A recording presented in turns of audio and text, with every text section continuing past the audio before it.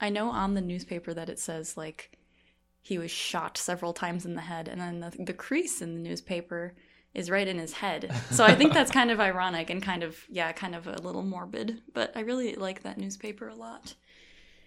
And then, the U.S. orbits with Glenn.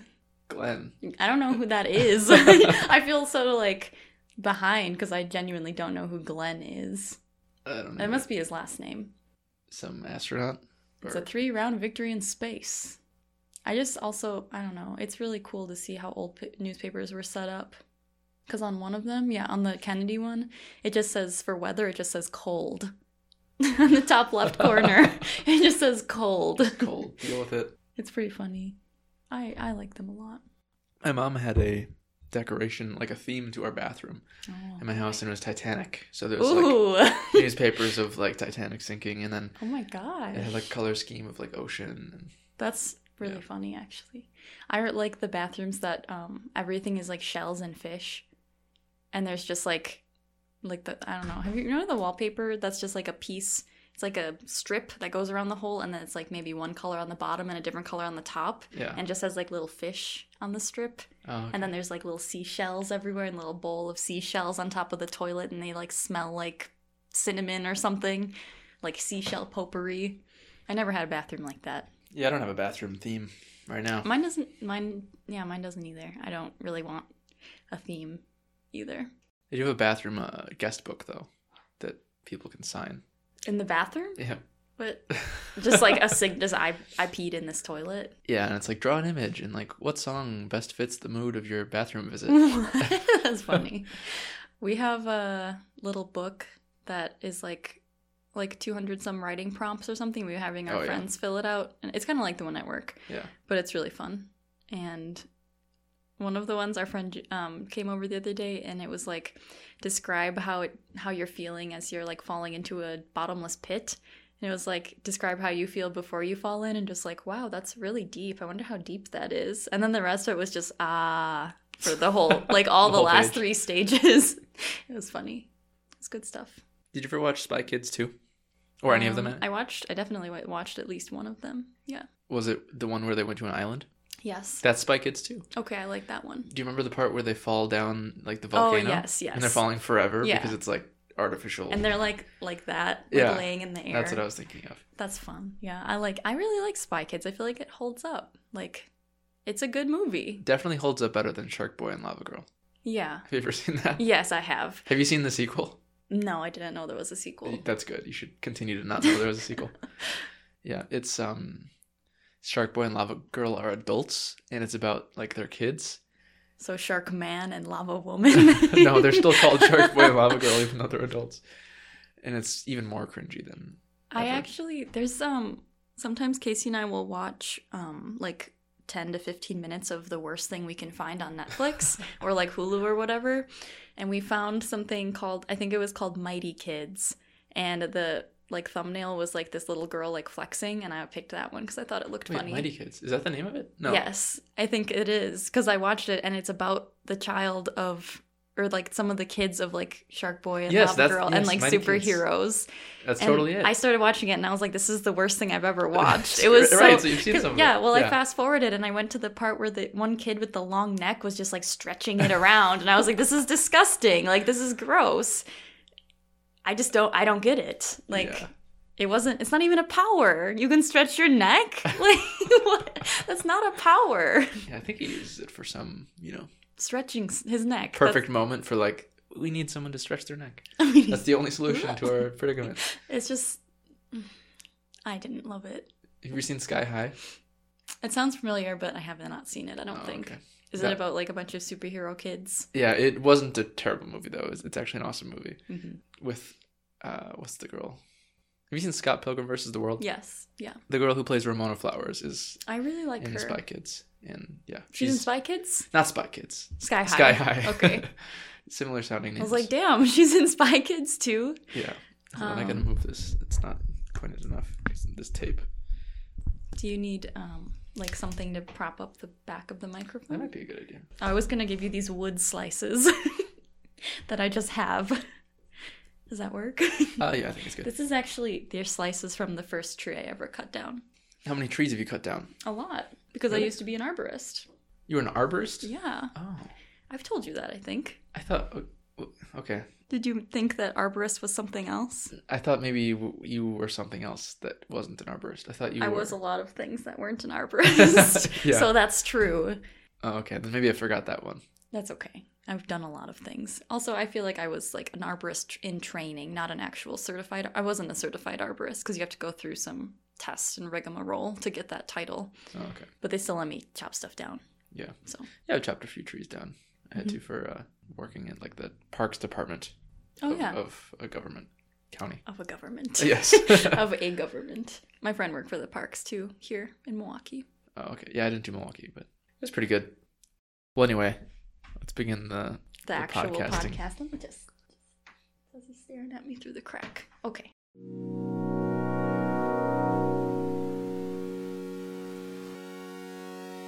Welcome to the Regular People Podcast. I'm Wade Allen, and today I'm joined by Quinn. Hello. Hi, Quinn. So, I think we're planning on talking about plants and fear, maybe, Yes, lots of fear. and some other things.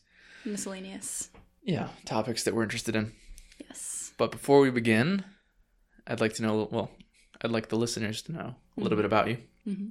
So, who were you, let's say 5 years ago, and who are you now? 5 years ago was 2016. And I was in a very, very difficult relationship that was kind of forcing me to be someone that I'm not really.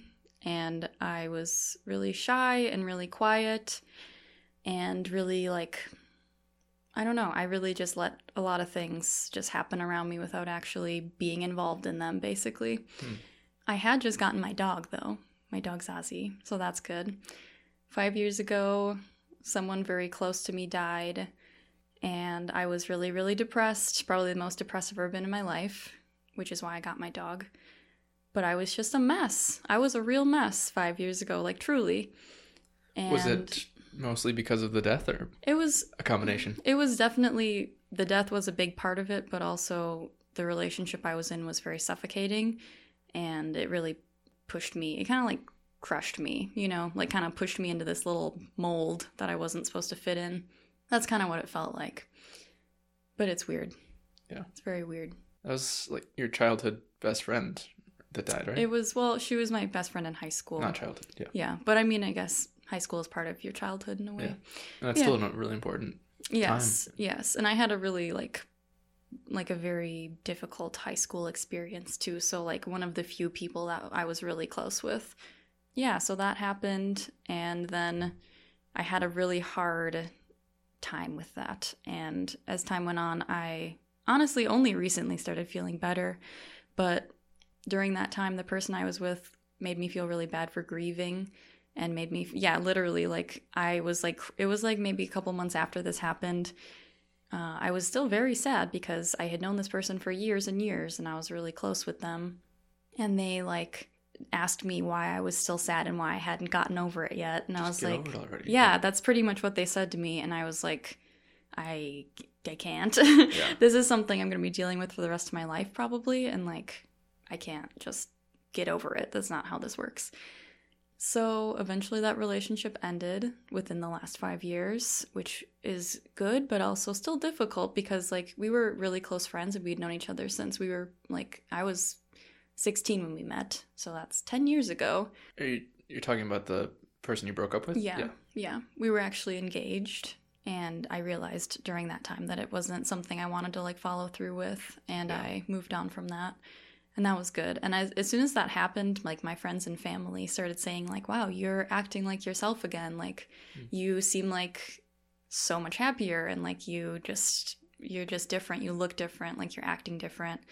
Your eyes are, like, brighter. You just, like, look better. Like, you look like you're doing better. And I was like, I am. But also, this is also really hard. It's hard to break up with someone, even if it's an abusive relationship, when you've been together for, like, 6 years. So that was a big moment in my life. After that happened, I, like, feel like I really came into who I am going to be in the future and who I am now. And I've just been working on myself a lot and, like, addressing some things that I, maybe reactions that I have or things that I just do habitually that maybe I shouldn't be doing, or why I am the way I am, or whatever it is. Just been doing a lot of looking at myself from a hopefully objective point of view. Yeah, that's good. Yeah, it's been a lot of work. So, what type of things are you interested in? Oh, I love plants. Plants. As you know, I have 2 dogs that I love to death. I have a great partner now. I've always been interested in painting. And so I used to paint a lot when I was younger. And then I stopped for a long time. And then I've gotten back into it, and that's been really nice. And then I've been doing like cross stitch, like embroidering things. Oh, okay. Which has been nice because it's kind of, I don't know. I've let go of the notion of like having to be good at things to do them. I just like kind of want to, so I just do now. Like I'm not good at embroidering things, but I'm like, I think I will embroider a strawberry today. And it's very nice. Like, it's cute and it's like freeing. And sometimes I try to make something and it looks nothing like it, but I spent a few hours on it and I learned some things about that specific thing. And yeah, that's a good mindset to have, because if you go into it like wanting to be good or else you're not going to do it, it just prohibits you from doing so many things that you might actually enjoy. I have struggled with like trying to be perfect for a long time, and that's another thing that like I let go after I like moved on from that person that I was with, because they kind of made me feel like I had to be perfect. And so I stopped trying to be perfect, and I'm just doing things that I want to do, and if I'm not good at them, it's fine, because no one's good at everything, and I also suck at a lot of things, and I'm just like fine with that. And I'd rather do them and like just enjoy them than just not do them at all, because I just feel like that's a waste. Yeah. I used to be really into drawing, and to some extent I still am, but when I was a kid, I thought I was like such a great drawer compared to like the rest of my friends, and I was always proud of my work. And then as I got older, in like high school, there was like drawing and painting classes that are like lots of people were taking, and I decided not to take them. So then like my drawing level got worse than my friends. Yeah. And then I don't know, I kind of stopped, and I had other things that I was doing. But right now I'm in a like understanding art class, and every like week we have to do a drawing. I don't know, it's not like harshly graded or anything. We're not expected to be good, but we just have to dedicate like an hour to drawing an image. And I drew like a self-portrait kind of just of my face. Yeah. And it's not good, but it's sitting on my kitchen table, and kind of every day I just see it sitting there, and I've grown to like it more and more. It's like I know that it's not like objectively like a great piece of artwork, but even though that's the case, I still like it, and I still liked making it. Right. I don't know. You can enjoy things even though you're not perfect or even good at them. Yes. You did show me that picture of the shoe you drew, though. Oh, yeah. And that was good. Objectively good. That one was, it was better looking than when I drew my face. It looked like when people in like elementary school would trace something, and then they'd say that they drew it. And I'd be like, no, you traced that for sure. Like, you definitely traced that. But it looks good. It looks like a shoe. The proportions are good. That's good. It's good. I think I showed you one other one that was of a guy just eating a cow, with like lots carcass, of blood with a fork and knife. Yeah, he's happy about it. That one was it was good. It was good. It was well, I mean, it's like images like that, it's like it's sad. So yeah, driving here I was kind of reminded of that, and I was saddened too, because I was driving and I heard this weird noise like a goat.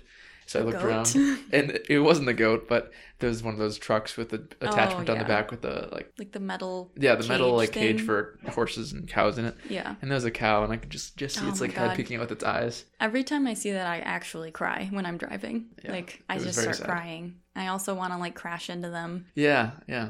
It was like really there's a lot of traffic, so we were come to a complete stop, and I was like, we're just parked right now. I could just get out of my car and like open free it. Yeah. But then I noticed there's a lock. I was like, I don't have a hammer. But I'd like to really just go out there and smash it open and just like let the cow go. I've thought about that too a lot. But then whenever I think about that, like, I would love to just smash into this truck to let this animal free. I'm like, well, I might die. The guy might die. The animal might die. We're on the highway, so someone could just run the animal over. Like, as much as in an ideal world, I could just let it free. It just doesn't happen. Yeah. But I definitely get sad every time I see it. But then I wonder though, like, I mean, provided you don't die and all that, if you like get out of your car and like open the door and let the cow go out, and it actually does go out, and it might die on the freeway, but it's got a chance of survival. It has a chance. Whereas where it's going right now, it doesn't have a chance. Yeah. I also imagine when you free like an animal out of, it's someone's in the car. Yeah. So they're just gonna like come out with something. a shotgun and be like, "You took my cow," and just like shoot at you or something. I don't Probably, know. yeah. The guy probably wouldn't be very happy about it. Yeah, definitely not. Unless acted like a crazy person. I think that's really how you like win encounters. You just act completely insane. I've thought about that a lot. That, when we touch on the fear subject, I've thought about that a lot. If I'm like walking somewhere and someone tries to like take me or like hurt me, I'm just like, I'm gonna act like a absolutely crazy. Like I'm just scream at them. Yes. And flail like and act like pee an my animal. pants and just start speaking in tongues and just like go for it, because I feel like they'll be like, oh, I don't want this crazy person. Yeah, you gotta like create a doubt in their mind, like, are they like a demon? Like, are they possessed? Yeah, I would love to have someone think that about me. If like they were trying to steal me, like they think I'm possessed and they just release me, like, oh, I don't want this one. Yeah, that would be the goal. So you touched on your 5-year history there, and you're into plants. Oh yeah. How did you get into that though? It's difficult for me to pinpoint exactly when the fascination began, but I do remember when I was really young, like we had a garden in the backyard. Everyone says this, we had a garden and my mom and I would garden and stuff. But what I remember from the garden is just eating cucumbers and being like really happy to eat these cucumbers because they were like mini cucumbers. Oh yeah. And I would my friends would come over and I would just be like, would you like to eat some cucumbers? And like we'd go pick cucumbers and they were like, why are we doing this? And I'd be like, isn't this cool? Like cucumbers, they're there. But like apart from that, maybe a few years later, sometimes I would get to take some summer classes. And there was this one when I was in elementary school that was called I think it was called nature, or like nature is like cool or something like that. And we were like doing a tour through the woods, and the tour guide stopped and they grabbed some, I remember this very vividly. They stopped and grabbed some like sumac berries or sumac seeds, which is just like this native plant. It's like got a really distinct like red bundle of seeds after it's like fruited and everything in the fall, and they're really fuzzy. And they took them and they like rubbed them in their hand and they were like, you can eat these, like they're called sumac, like like two names, Sue and Mac. And I like ate one and it was tart and it was like really crunchy, and I was like, this is amazing, like this is the coolest thing I've ever seen. And I just was like, I don't know, I was so excited about that. And then just like my name, I don't know, I was thinking when I was younger, I was like, my name, I have a name, and like this plant has a name. And I just felt some sort of like kinship with that because, I don't know, I guess because they broke it down like Sue and Mac, I was like, that's a person's name. And I've like never forgotten that plant, and I love that plant. That's like the most monumental thing I can think of that's really like ignited that interest. It goes farther too. It just goes on and on after that. Nice. So. Yeah, kind of like personifies the plant, I guess. Yeah, exactly. And like I've just always been very interested in the names of things anyway with plants. Like where do they come from? What do they mean? Because they're very indicative of like what they are and what they do a lot of the time. Like there is one that I think is funny. When I was in school, like after high school, one of my teachers was talking about a plant that's commonly known as buckthorn, and the berries when the birds eat the berries, they just like can't stop shitting basically. They're like a laxative, and the Latin name is Rhamnus cathartica, and like cathartica is like catharsis, and it's like comes from that, kind of comes from that word. And then I was looking at all these like natural supplements the other day, and one of them said like promotes digestion and like regularity, and I was like reading the ingredients and it said like Rhamnus. It was another Rhamnus species. But different though. But it was like the same thing, and it was just interesting to think that that's what it's doing. Like you're just a bird, like eating these berries essentially, and it's like the same thing happening. It's funny to know they're in the same family and they have the same effects. Yeah. And like I don't know, it's strange that someone would take that, but it's like almost poisonous. But whatever. Oh, it's okay. It's not. Is that why your body has that reaction to it? It's not like poisonous, like you're gonna die, but you're having an adverse reaction. You're trying to get it out of your body. So it's ironic that they're like putting it in as a natural laxative type thing to like just. Is that not how other natural laxatives are? I mean, Or are they all just kind of like well, your body's reacting because it doesn't want it in there? I think like, you know, as far as if you're like drinking peppermint tea, it's like soothing, you know, soothing to your stomach. Laxative? It's not a laxative, but it's like good for your digestion from what I understand, and it like makes your stomach feel better a lot of the time, at least whenever I take it if I have a stomach ache. But like I think there's a difference between like soothing and maybe like, you know, relaxing your body, and then like forcibly taking these berries and just like shitting. Like I know I don't know, I feel like there's just a big difference in those two. Like taking some chamomile and just like drinking it. Otherwise taking like actual laxatives, probably not very good. Right. I just don't know how much I trust that, given on what I know about the berries. I've got a few stories about laxatives. Oh boy. Oh, Ricola, that's the brand of cough drops. Uh-huh. When I was like in high school, I was sick and I had a sore throat, so I was just sucking on Ricola cough drops all day long. Mm-hmm. And they're like natural ingredients or whatever. Right. And I didn't realize that those natural ingredients actually included natural laxatives. Oh, I don't know no. specific like what it was specifically, but I remember the effects very well. That's terrible. And since then, I'm like, I'm just not going to use Ricola as cough drops. I didn't know that Ricola cough drops had like any natural laxatives in it. I'm not sure if it's all of them, but it was definitely the kind I was using. That's also such a I feel like that's a weird thing to put in a cough drop. Well, I think it's the fact that you're not supposed to just chain eat cough yeah, drops. I guess that's true. Like candy. Yeah. But it's like, if you eat cough drops the way you're supposed to eat them, they don't really have much of an Yeah, effect. that's true. Because like one, you suck on it for like 5 minutes, and then that's 5 minutes of relief, but then you got another hour before you're supposed to take the next one of just painful throat. I never So, yeah. realized. If you eat a whole bag of Ricola, you're going to shit. Yeah, okay. Good to know. And I was at work, and I was like, I had to go to the bathroom and not do the rest of my shift because I, oh my gosh, that's terrible. Shitting. That's terrible. Oh my god. Yeah. Well, I'm glad you told me, so I can just never do that. Yeah.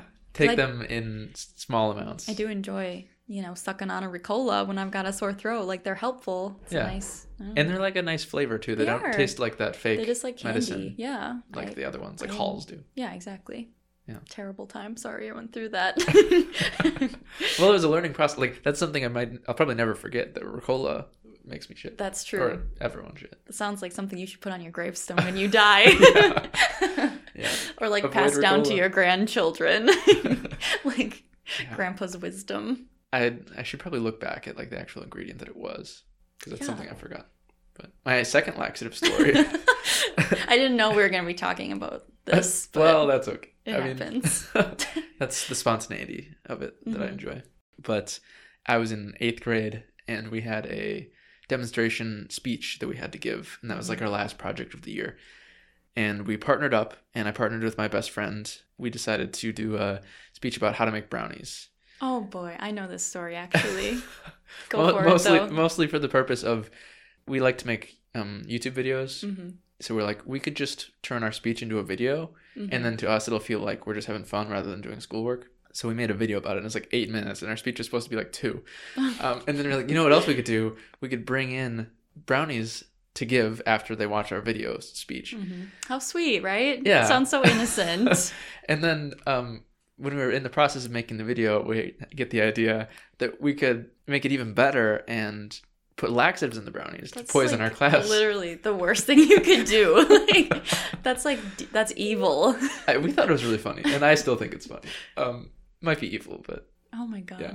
We put laxatives in the brownies, and in fact, in the video, we showed us putting laxatives in the brownies. Did they just miss that part? Did it just go? Yeah, it over was their only in there heads? for a few seconds, but I was like, I just wanted to include it as So they like knew, an in joke. You could be like, well, you did watch a video in which it showed you we put laxatives in the brownies and you still ate them. Yeah, it's not like we called out the fact that we're putting laxatives in them. It was just like when we're showing us adding the ingredients, one of the ingredients was the Oh laxatives. my gosh. And when we went to the store to buy them, there's a lot at like Walgreens, and I was asking the pharmacist there, like, how long do these take to like kick in, and like how strong are they? And this is where I made the mistake that I did, because I went for the fastest acting ones rather than ones that were like the most powerful, or rather than ones that would taste like chocolate, which was an important thing. So when we were making the brownies for the video, I tried some of the laxatives a little bit. It was like a liquid. It was like a bottle. Okay. So I like drank some, and it tasted like Sprite. Interesting. So we put like a half bottle into the brownies. Oh my gosh. And then after the video during class, we were serving the brownies, and we're 8th graders, so like we were kind of telling our friends about it. So like word was spreading before the class that we were going to poison the class with laxatives. Right. So a few kids were like, I don't know, like if I want these brownies. So to make them like believe us that we didn't actually put laxatives in them, I ate like 2 of them to convince the rest of the class to eat them. So then everybody was eating the brownies, and somebody had a few, or some people had extras, and everyone's like, these brownies taste really weird because they taste like they're like Sprite brownies. And I tried really hard to get my teacher to take some, to eat some, and she just refused. She was like, I don't trust you kids. Or maybe she just, didn't want to eat brownies. Maybe she was vegan. Maybe she was vegan. You don't know. Yeah. Or she was watching her, sugar. Oh, man. So then I had a lunch period right after that class, and I was sitting in lunch class, and the vice principal comes up, and he calls me and my friend Tyler up to the principal's office, because now word had spread, so they want to question us about it. So then we get there, and he asks us, and I just I wasn't lying. I was like, yeah, we totally did, because I thought it was funny, and I wanted to own up to it. So then we got suspended for a week. But during that process of us sitting there telling the story to our vice principal, my entire English class had to walk into the health room, which was in the same little section of the school. So my whole class was walking to the health room, getting inspected, seeing if they were allergic to the laxatives that we used or anything, or having to actually use the bathroom. Right. Yeah. So then I got not expelled. I got suspended, and I couldn't go to my 8th grade carnival. Oh. Because it was that week. Oh. Well, you did poison your whole class, yeah. So. And I lost the trust of my teacher. She was one of those teachers who thought I showed promise or whatever. Yeah. So she would give me books to read specifically that the rest of the class wasn't reading. Yeah. So she liked me. You were after that point, she didn't like me anymore. Then you betrayed her. Yeah. And then the following year, she had a breakdown and quit for some other reasons. Probably because of you. Or kids like me. You were the only thing I had in this class, and you ruined it. Yeah. Oh man. Well, that's terrible. So for anybody looking to make laxative brownies, I think the first thing you should go for is laxatives that taste like chocolate. Not Sprite.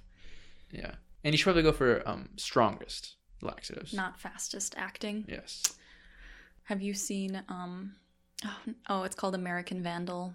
It's on Netflix. Oh, yeah. But the penis graffiti? The other one, too. Have you seen the other one? The second season? It's all about that. Someone puts laxatives in, a drink. And they call themselves the turd burglar, and it's the whole thing. It's really funny. It's really, really well done too. I haven't seen that. It's hilarious. And then they're trying to figure out who the turd burglar is this whole time. But it starts because they put laxatives in some drink, and everyone's just pooping their pants. Everybody, because it was in the cafeteria. Oh, that would have been good too. Yeah. I only got one class rather than the whole school. Yeah, exactly. They got the whole school. Nice. That reminds me. Have you watched any Community at all? No, I haven't. It's a great TV show, but there's an episode about an ass crack bandit who he's not actually a bandit because he's inserting coins into people's butt cracks when they bend over. Okay. And then the format of the episode is it's this dramatic mystery, and everybody's treating it as if they were murdered or raped or something. Yeah. So they're very dramatically upset, they were violated by, getting quarters in their butts. That's how American Vandal is shot, too, in that one. It's, very dramatic, and they're like, what could this be? Who did this? What are the clues? Yeah. It's really good. I'll have to watch that. Yeah. Are you well-versed in, plants and their names? I am, yeah. Local ones, or just... I'm fairly familiar. I went to school, and I got my degree in horticulture. There's a lot of native plants classes that I had to go through to achieve that. It's been a while since I've really flexed my native plant muscles, but I still have a lot just stuck in my brain. But the forte is more tropicals. That's my favorite. But I really enjoy just, going on a walk and knowing what I'm looking at because it's important. There's there's an article that was written a while ago about tree blindness and how most people don't have any idea what trees there are in their community. It's a tree. Yeah, it's just a tree. This tree has, needles. This tree is tall. It's not really anything defining. It's just that's a tree. Yep. Okay, anyway. But knowing what trees are where can help you understand wildlife and the benefits that they have. And then also pests, and if the tree is sick or whatnot, you can find out. This is actually a fun story about the city. Is a couple years ago, it was 2 years ago, before we moved into this house, there was a tree across the street, and it was cracked. He had a huge crack in it, and there were 2 branches in the shape of a Y, and it was like cracked right in the Y, And I saw that, and I was, because I'm looking at trees, I'm like just paying attention to them, and I looked at that, and I was like, this is gonna break soon. Like it's not just a regular like frost crack, it's like a huge crack. So I called the city, and I left a message because it was like after hours, and I was like, there's this tree on this corner of these 2 streets.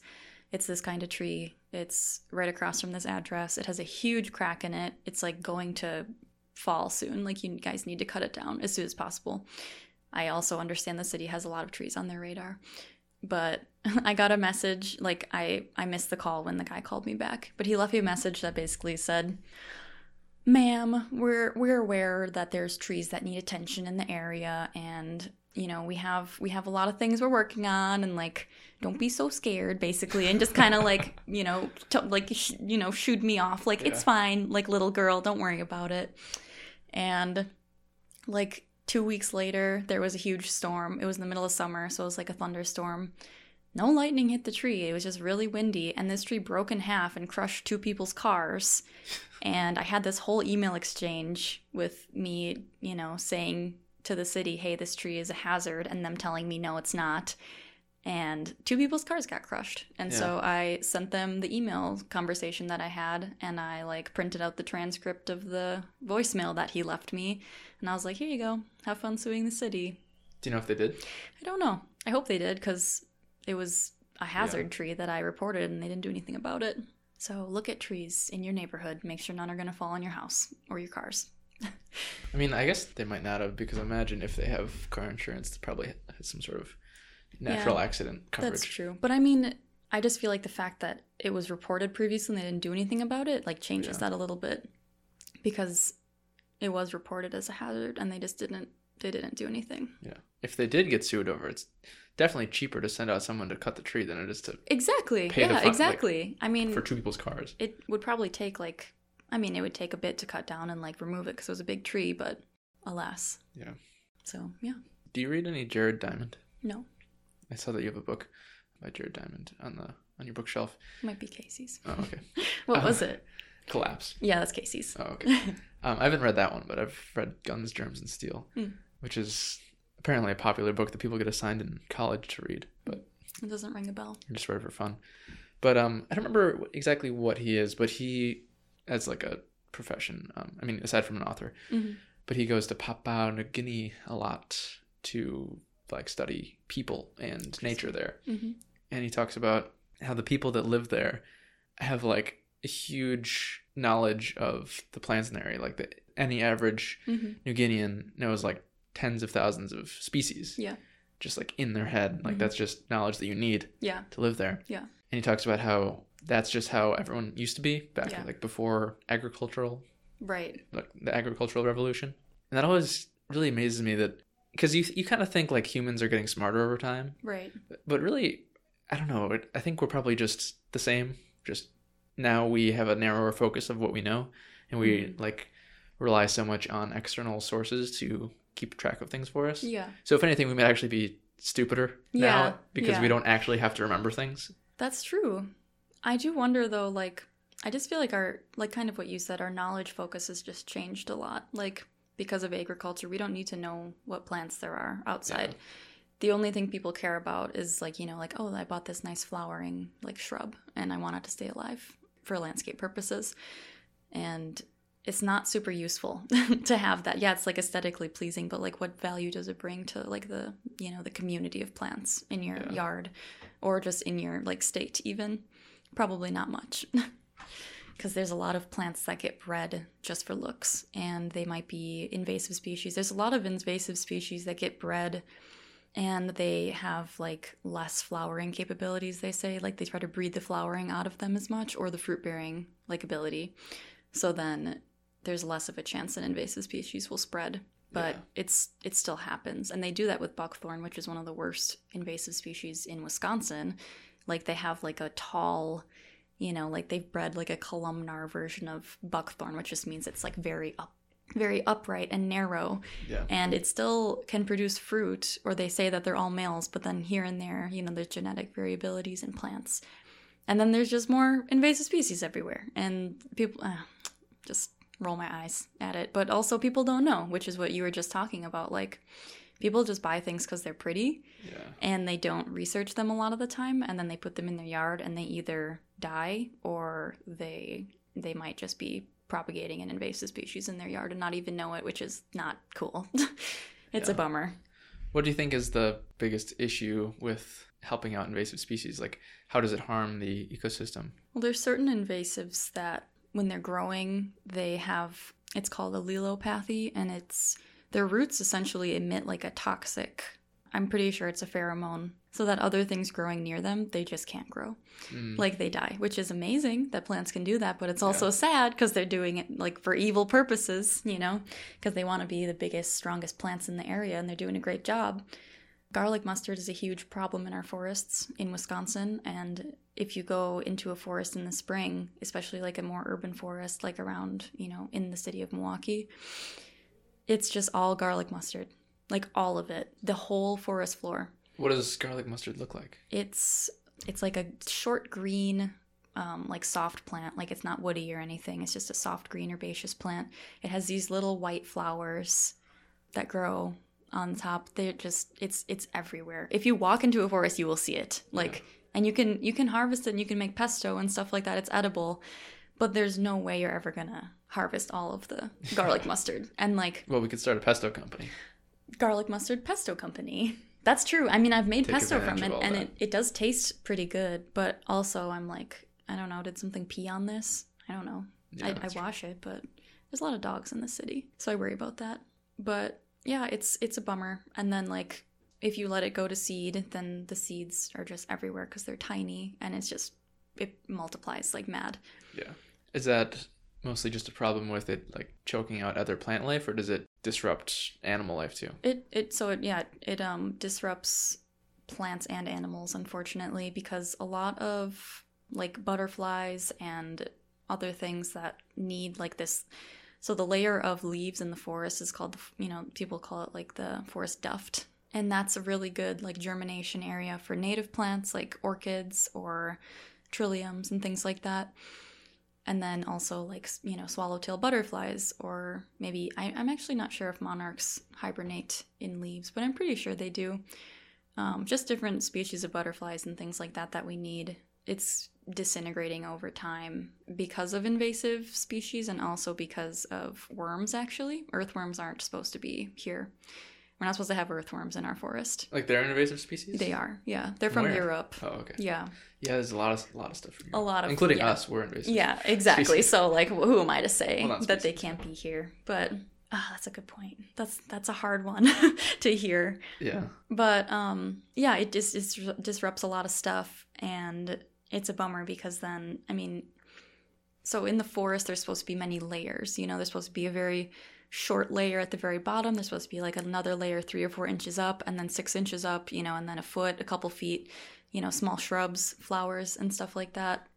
But when it's just all garlic mustard and buckthorn, there's just garlic mustard and buckthorn. Yeah. There's no multiple layers, and so like it destroys the diversity of a forest. Yeah, exactly. There's no diversity, and the earthworms destroy all of the leaf layer, all the leaf litter in the forest, and then it's just, honestly, it becomes quite like sterile. Like, there's not a lot of stuff going on in there, which is really, it's extremely detrimental and it's really depressing. Yeah. I stopped enjoying walks in the forest after I learned all of the invasive species, in a way, because now whenever I go for a walk, I'm like, oh, there's some buckthorn, there's some garlic mustard, there's, a dead ash tree, there's whatever. It's just like kind of depressing when you know what you're looking at, in a way. Yeah. I feel that way about pesticides. Yes, pesticides. And just overall animal population reduction. Yeah. I don't know if it's entirely in my head or partially in my head or not at all, but I feel like when I'm just out in nature nowadays, I notice it just went much more quiet than I feel like it was when I was a child. Yeah, it's very quiet. And that's definitely, I mean, people spray garlic mustard in the forest. They put pesticides on it. Yeah.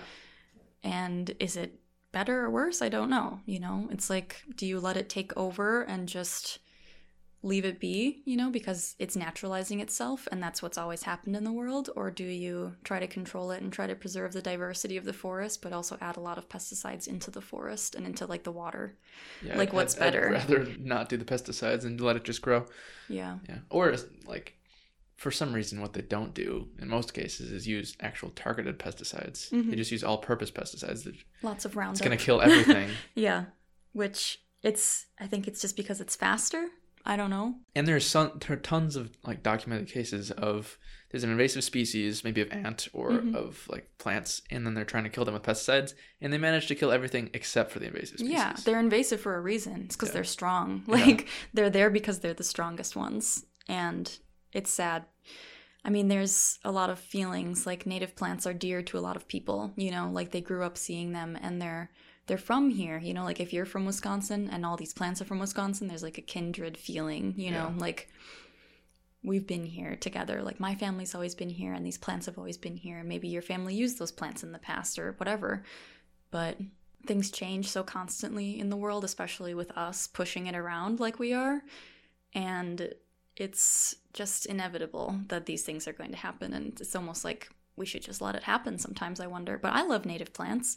All of my favorite plants, like, that are outdoor plants are some natives in Wisconsin that I just like adore. And it's sad to see them start to go away. But at the same time, what do I do about that? You can make a prairie in your backyard and you can introduce some native plants there and kind of monitor them a little bit better. But in the forest setting, there's people who are doing the best that they can. And that's all we can really do right now. You gotta just collect the seeds and hopefully reintroduce them later when we have a control on. But then the problem with that is climate change is happening so quickly that a lot of native plants aren't able to adapt quick enough. Yeah. Which is why invasives are creeping in more too, because colder winters and then springs that last a long time. And sometimes, especially in the last couple of years, there's been springs that have a really bad freeze after things have thawed, and that kills off a lot of things. It'll kill off like tree buds. It'll kill off anything that's like starting to germinate in the leaves, and then they're just dead. Like the trees will leaf out again, but a lot of the more sensitive like plants and flowers that grow in the forest, they're not as protected. They're not as resilient because they're not like a woody species. They're more of like a soft plant, herbaceous plant. So one thing that I don't know why it made me think of this because it's not really even that connected, but one thing I learned was that basically all of the UK, they don't have any natural forests anymore. They're all like manicured basically, so that whenever you see any footage of like some movie that's supposed to be like medieval, the people that are, I don't know, well versed in what forests are supposed to be automatically know like, oh, this isn't actually like an authentic what it would look like during this time. This isn't a real forest. Like you can immediately tell like this is a modern forest. Yeah. It's I mean, kind of losing that worldwide too. Oh yeah, definitely. Things have changed. There's not a lot of old growth left. Like there's some on the West Coast, but things have changed a lot, and that's I was really depressed about it when I was in school and I was learning about it, but like as time goes on, I can't let myself be that upset about it anymore because I can't do anything to stop it. And like I appreciate what I have and what I see, but I don't know that those plants are going to exist if I ever have kids, like when they're ready to understand that. But yeah, on some level it's like it's not even appropriate to be sad about things like this because that's just the way of nature. Like species rise and go extinct, and it happens all the time. But I think totally sad about it when it's clearly human caused. Yeah. Like it wouldn't have happened without our meddling. Right, exactly. I mean, most invasive species have been brought here by humans in one way or another because they think it's pretty. And they have to have it. I know in the U.S., tumbleweed is one of the worst invasive species because that takes up literally like states worth of space. Yeah, that's true. You just go to like Utah, like it's all tumbleweeds. There's like inhospitable land because it's just miles of just tumbleweeds. It's wild. It's like almost impossible to get rid of them or build there because they're just in the way and they're so strange. Yeah. They're very strong. Yeah. Like invasive species are just strong and they can just bust through things. I don't know. It's admirable in a weird way because they just, I don't know, they're very dominant. Yeah. But then I'm sad because I'm like the native species in this world. Like I'm getting like tumbled on, by tumbleweeds of humans, human tumbleweeds. But I don't know. I will protect them as much as I can, which is just me planting them in the yard and pulling out garlic mustard whenever I walk by it.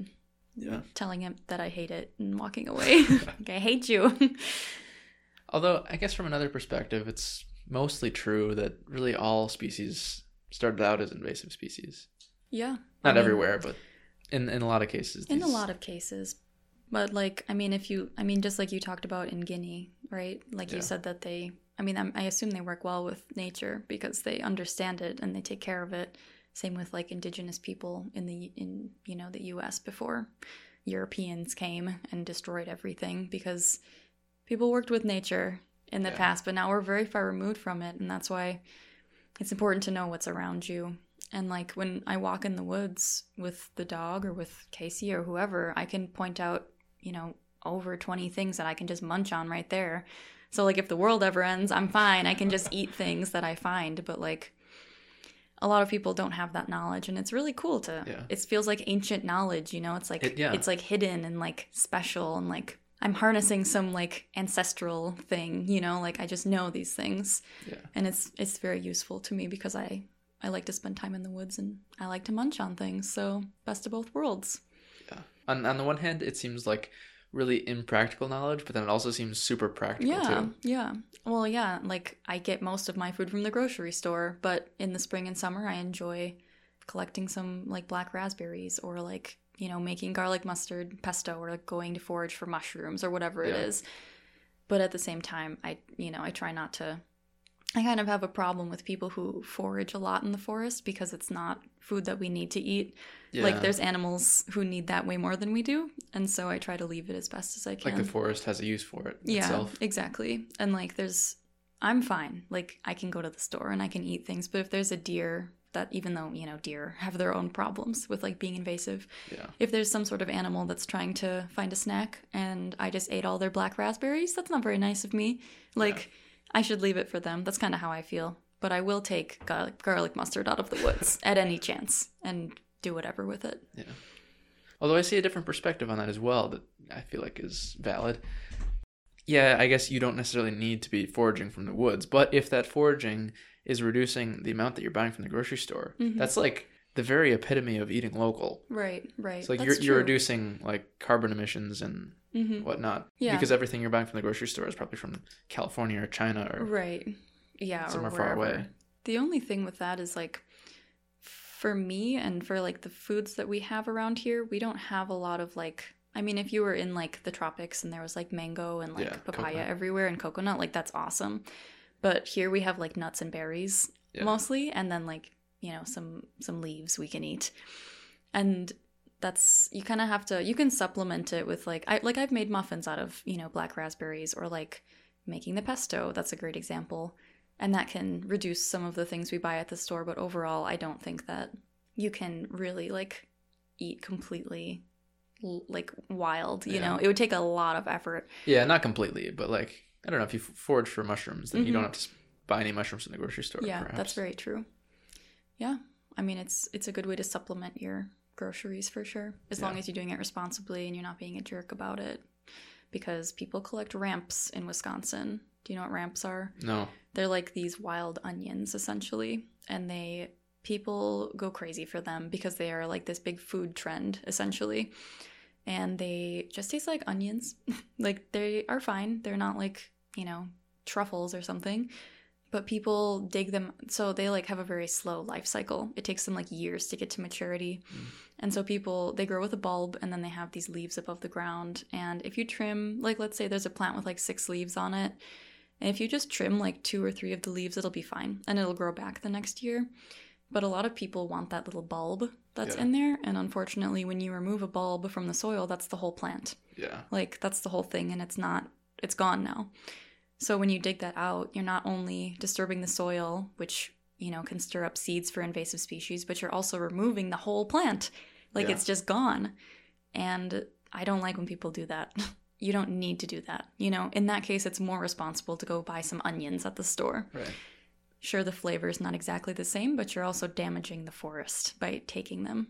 Do you eat the leaves then? You can eat the leaves, yeah. Does that have any sort of oniony flavor? It's like a scallion. Yeah, it's like a green onion flavor. Does it have the sort of like consistency of a green onion? Mm-hmm. Yeah, it's like flat rather than like round.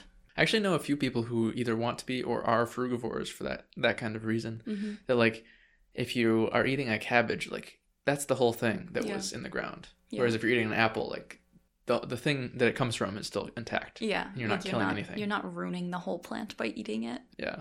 You're not disrupting like potentially years of work. Right. Yeah, that's true. I mean, I feel like if it's a agricultural food like beets or like potatoes or something, as long as you're, being mindful, because you can save a few potatoes and you can replant them. Yeah. It just takes a little more effort. As long as you're being mindful, I guess. But I kind of understand, but I don't understand that type of person. Like I kind of get it, and I also am like, I don't know, man. It's just also just a beet. Like, it's fine. So can you give me a lesson on how to identify edible plants? Is there any sort of like thing they have in common? It's really tricky. Like, you can't depend on anything ever. Yeah. It's not like snakes that you can know, like, those are poisonous because they're that color. Yeah, I wish, but no. Especially with, plants vary on their growing conditions, on if there's like a plant in Wisconsin versus a plant in Illinois, they could be the same plant, but they could still look a little different, where you still might have a second guess of like, I don't know, is this the same plant? Just based on where it is. It's really tricky because I don't want anyone to be like, oh, this person said I could eat this, so I'm going to eat it and then I'm going to die. Is there any sort of test you can do? You can eat it. No, I'm just kidding. Is that like the only thing that... Yeah, there's no like, you could just have to do a lot of research. Like rub it on your skin and see if it hurts after an hour? Well, no, because there's stinging nettle, which will really hurt your skin, but you can blanch it and you can eat it and it's just fine. So it's difficult. There's no like tried and true method of knowing what's poisonous and what's not.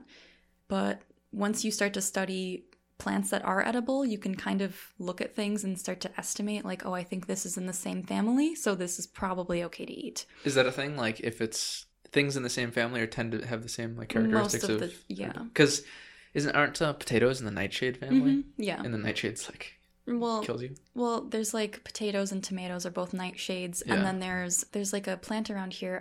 It is a nightshade, but I don't remember like the whole name for it. But there's just tiny, almost looks like mini tomatoes. Yeah. I think the Latin name is like Solanum something. But I think it was false that they were actually poisonous. Okay. Because, back in the day, people thought tomatoes were poisonous because they were eating on Were they not? They weren't poisonous. They were eating them on some zinc or copper plates or something. And that's what was causing it was causing a reaction. And then they would get sick. But tomatoes, I don't think they've ever been poisonous. Oh. Yeah, okay, that's good to know. I was under the impression that tomatoes were poisonous and we bred them out of being poisonous. I don't think so. I think we've done that for almonds. Almonds. I know that no, that's a cashew I'm thinking of. Because as far as I'm aware, almonds in their like quote-unquote natural state before we have bred them over the course of years, they're poisonous to eat. That sounds like totally could be a thing. Yeah. I know cashews, like their fruit is very poisonous, but the nut itself, like the seed, is not poisonous. Oh, okay. But have you looked at a cashew fruit? I don't think I've ever seen like a whole cashew. They look messed up. Like the before, like they're just crazy. You'll have to see it later. Cashews look wild. They're like, I don't know. You'll just have to Google it. Google cashew fruit. It looks wild. We'll do that. Okay, can you like tell me one kind of edible fruit that I could find in the forest and like what it looks like? They're the best. So I can go looking. One of the best ones, in my opinion, are black raspberries.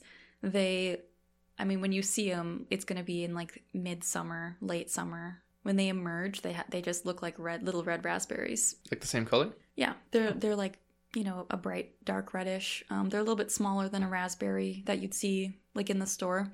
But when you see them when they're red, they're not ripe yet because they turn black, pitch black. But they grow on what they're called brambles. So the vine itself is going to be like they're really pretty actually. In the winter you can see them really well because they have like a purple stem and then there's almost like a dust on them. It's not actually dust, but it's like it's like a white cast on the stem. And then they have thorns, so don't just go climbing in there because like you want to because there's berries everywhere, but the thorns are super painful.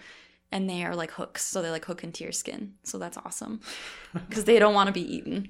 But they turn nice dark black. They have like large leaves with like 3 points. Kind of almost looks like a maple leaf, but a little different, like a nice textured leaf. But yeah, they turn dark black in the late summer, and they're delicious. That kind of thing always makes me question like everything a little bit.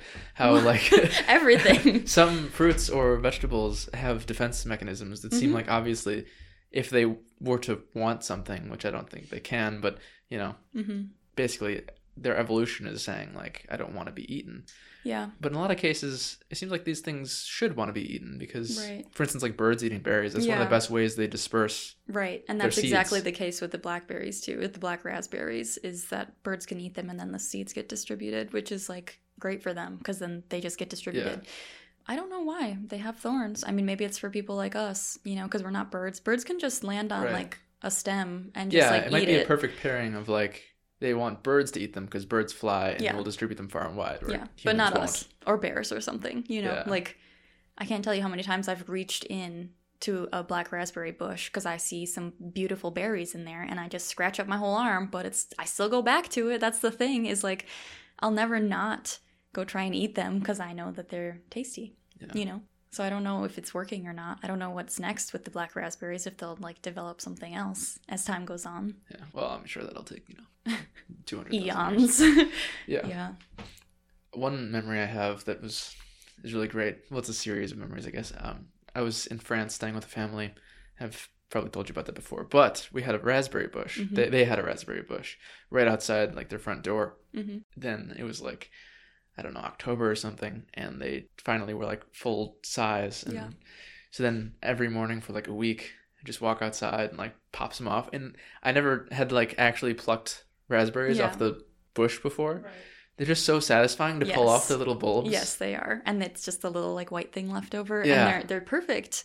We have a raspberry bush outside. So in the summer, you'll have to munch on them. Oh, yeah. And raspberries are my favorite fruit. And these, I mean, they ripen in the sun and they're like so big and like juicy and they're perfect. They're so good. And it's like a huge bush outside. It's really nice. There's nothing that beats like fresh fruit, you know? Oh, yeah. And like, that's why I love having little snacks from the woods because it's just these like nice little treats that you get as you're walking by.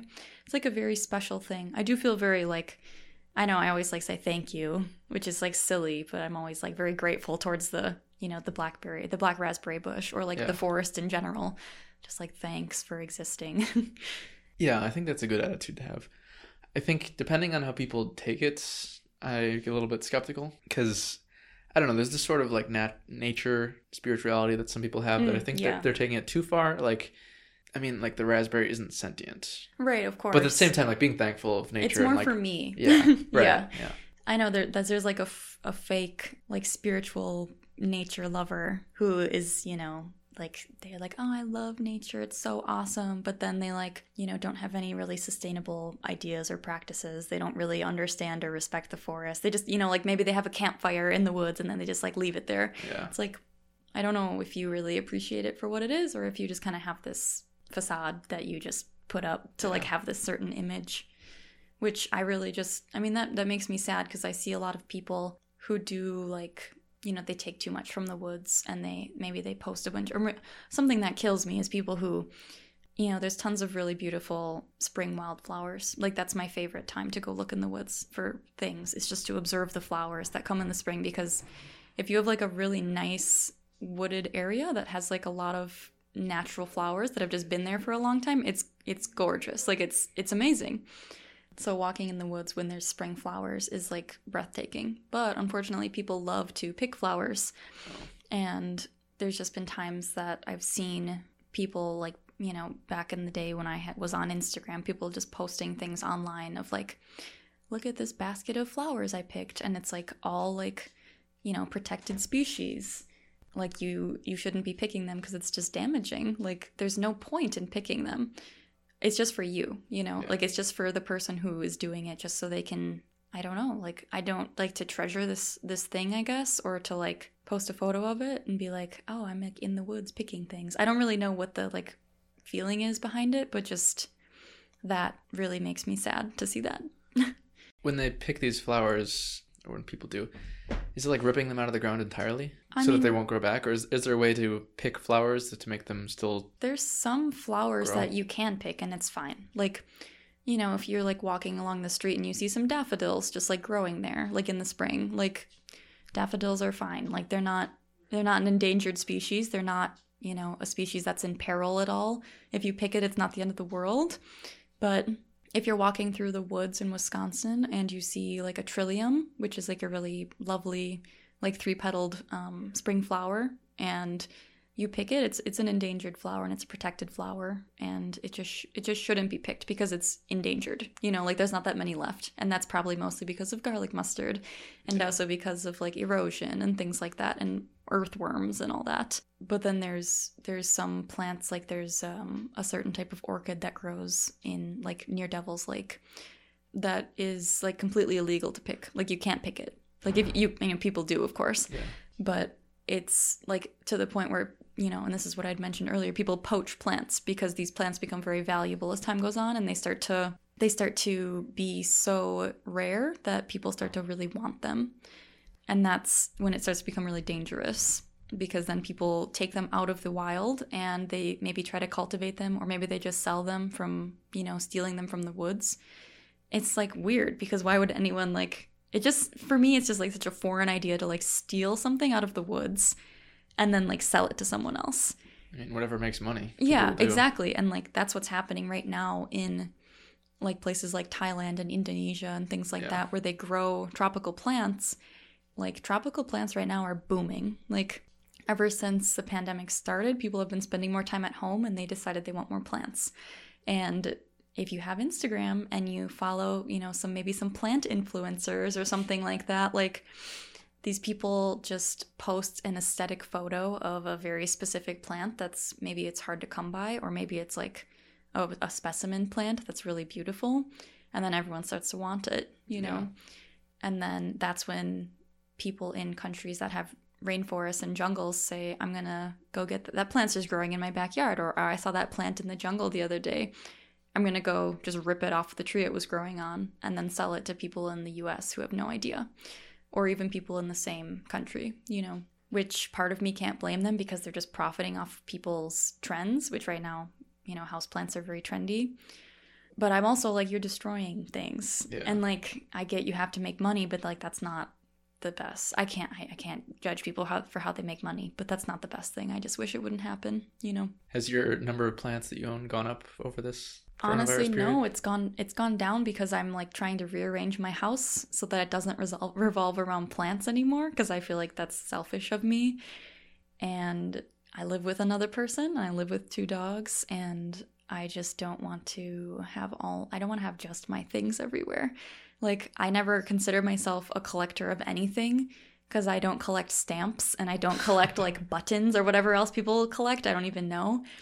But then I looked at my plant collection one day and I was like, holy shit, like I have collector. So many plants. I'm a plant collector. For some reason it didn't ever register, because they're just like there and they're just integrated into my life. And they're not like, it's not like someone collecting like, you know, signed baseballs or something where it's like, here's my baseball collection, you know. It's just like, I just live with them and they're there, and I don't even really think about them not being there or being there. They're just like a part of my life. Yeah. Which, I don't know, it's like kind of weird. So I've been actually trying to size down a bit, because I don't need this many. And I'd like to focus on the ones that I really love, instead of just having like as many as possible. Yeah. So when you say plants are protected, or like it's legal to pick them, do people actually get in trouble for doing that? I doubt it. I mean, I think the only way you could get in trouble is if you, I don't know, I guess if someone happened to walk by and see you do it, or if like you were leaving the forest and like someone saw you with like a pocket full of like lady slipper orchids or something like that. But I can't see how they would persecute someone. I don't know how they would even find out, because you're mostly alone in the woods. Yeah, I don't know. Yeah, that kind of thing always seems really hard to regulate. Like fishing licenses and that kind of thing. That's probably a little bit easier, at least, because hunting seasons or fishing seasons are like a big thing, and you kind of have to be in a location for it, like along a river if you're going to be fishing. So DNR agents can find you and ask for your license. But yeah, just like wandering through the wilderness picking protected flowers. I feel like no DNR agent is going to catch you doing that. Yeah, unfortunately. I mean, there's not as much value placed on those things as I'd like. That's true. They're probably not even on the lookout for that Yeah, either. exactly. Like, maybe it's a rule, but do they care about it as much as they would a fishing or a hunting license? Probably not. Yeah, are they willing to have a whole department of people looking out for Right, exactly. I mean, poaching? Some places will, like, fence off certain areas and put a sign up that says, like, don't go past this, you know, because we're trying to grow native plants. Yeah. And that's great, but not everywhere has that. I mean, I don't think that... Honestly, too, I don't think most people are, like, ill-intentioned when they pick flowers from the forest. I think they just don't know. Maybe they just see... That's what they do. They see a beautiful flower, and they want to pick it and take it home so they can enjoy it for a few days. But if you think beyond that, it's like, you might enjoy it for a few days, but you just, like, completely ruined this thing. Yeah. And it's not the greatest thing to do. Well, completely off topic here, but do you think that anybody's ill-intentioned when they do really much of anything? Like... I mean, sometimes you do something to a person out of spite or, like, you want to get revenge on them. But I feel like even if you're poaching, like, animals or, even if you're engaged in, like, I don't know, drug dealing that are, like, you know, drugs that kill people. Right. Like fentanyl or whatever. I feel like most cases people probably are doing it not out of ill intentions. And the fact that it's bad or the fact that they're doing bad things is more of a consequence of their ignorance of it rather than any sort of desire to cause harm. I think too, well, I think people do bad things, definitely. But I think a lot of the time they might not think about it as bad because they're so focused on taking care of themselves. Yeah. Like with, you know, drug dealing or poaching. They're just trying to make money, you know, and that is kind of ruling their brain at that time. So they don't see it as, I'm doing this because I want to hurt people. It's more of, I'm doing this because I have to survive and I don't have any other option. Or the other options aren't attainable to me right now. And that's very unfortunate. But that's why I can't blame people for what they do a lot of the time. And, like, I just can't. I don't think anyone should really treat anyone too harshly because no one really knows why you're doing something. You know, no one knows why you're doing that. So, yeah. Speaking of Thailand and plant poaching there's also a few other bad things that happen in Thailand. A few. Yeah, more than a few, actually. I mean, in any country, really. Right. But each one has their specific set of bad things that happens. In Thailand, if you go there, you should probably be really careful about where you go if you want to see animals. Like, if you want to see tigers or if you want to see elephants. I'm pretty sure there are 0 tiger sanctuaries in Thailand that are ethical, that they actually treat the tigers well. And then lots of elephant sanctuaries are pretty messed up too, because it's actually really terrible for elephants' backs for people to go on them and to ride them. I believe that. And most elephant sanctuaries, like, that's part of it. Like, you get on the elephant, take a picture for a fun time. A lot of the cases, they treat the animals really poorly and they, like, drug them and deprive them of, like, food and whatnot so that when the people get there, like, you can feed them. And or in...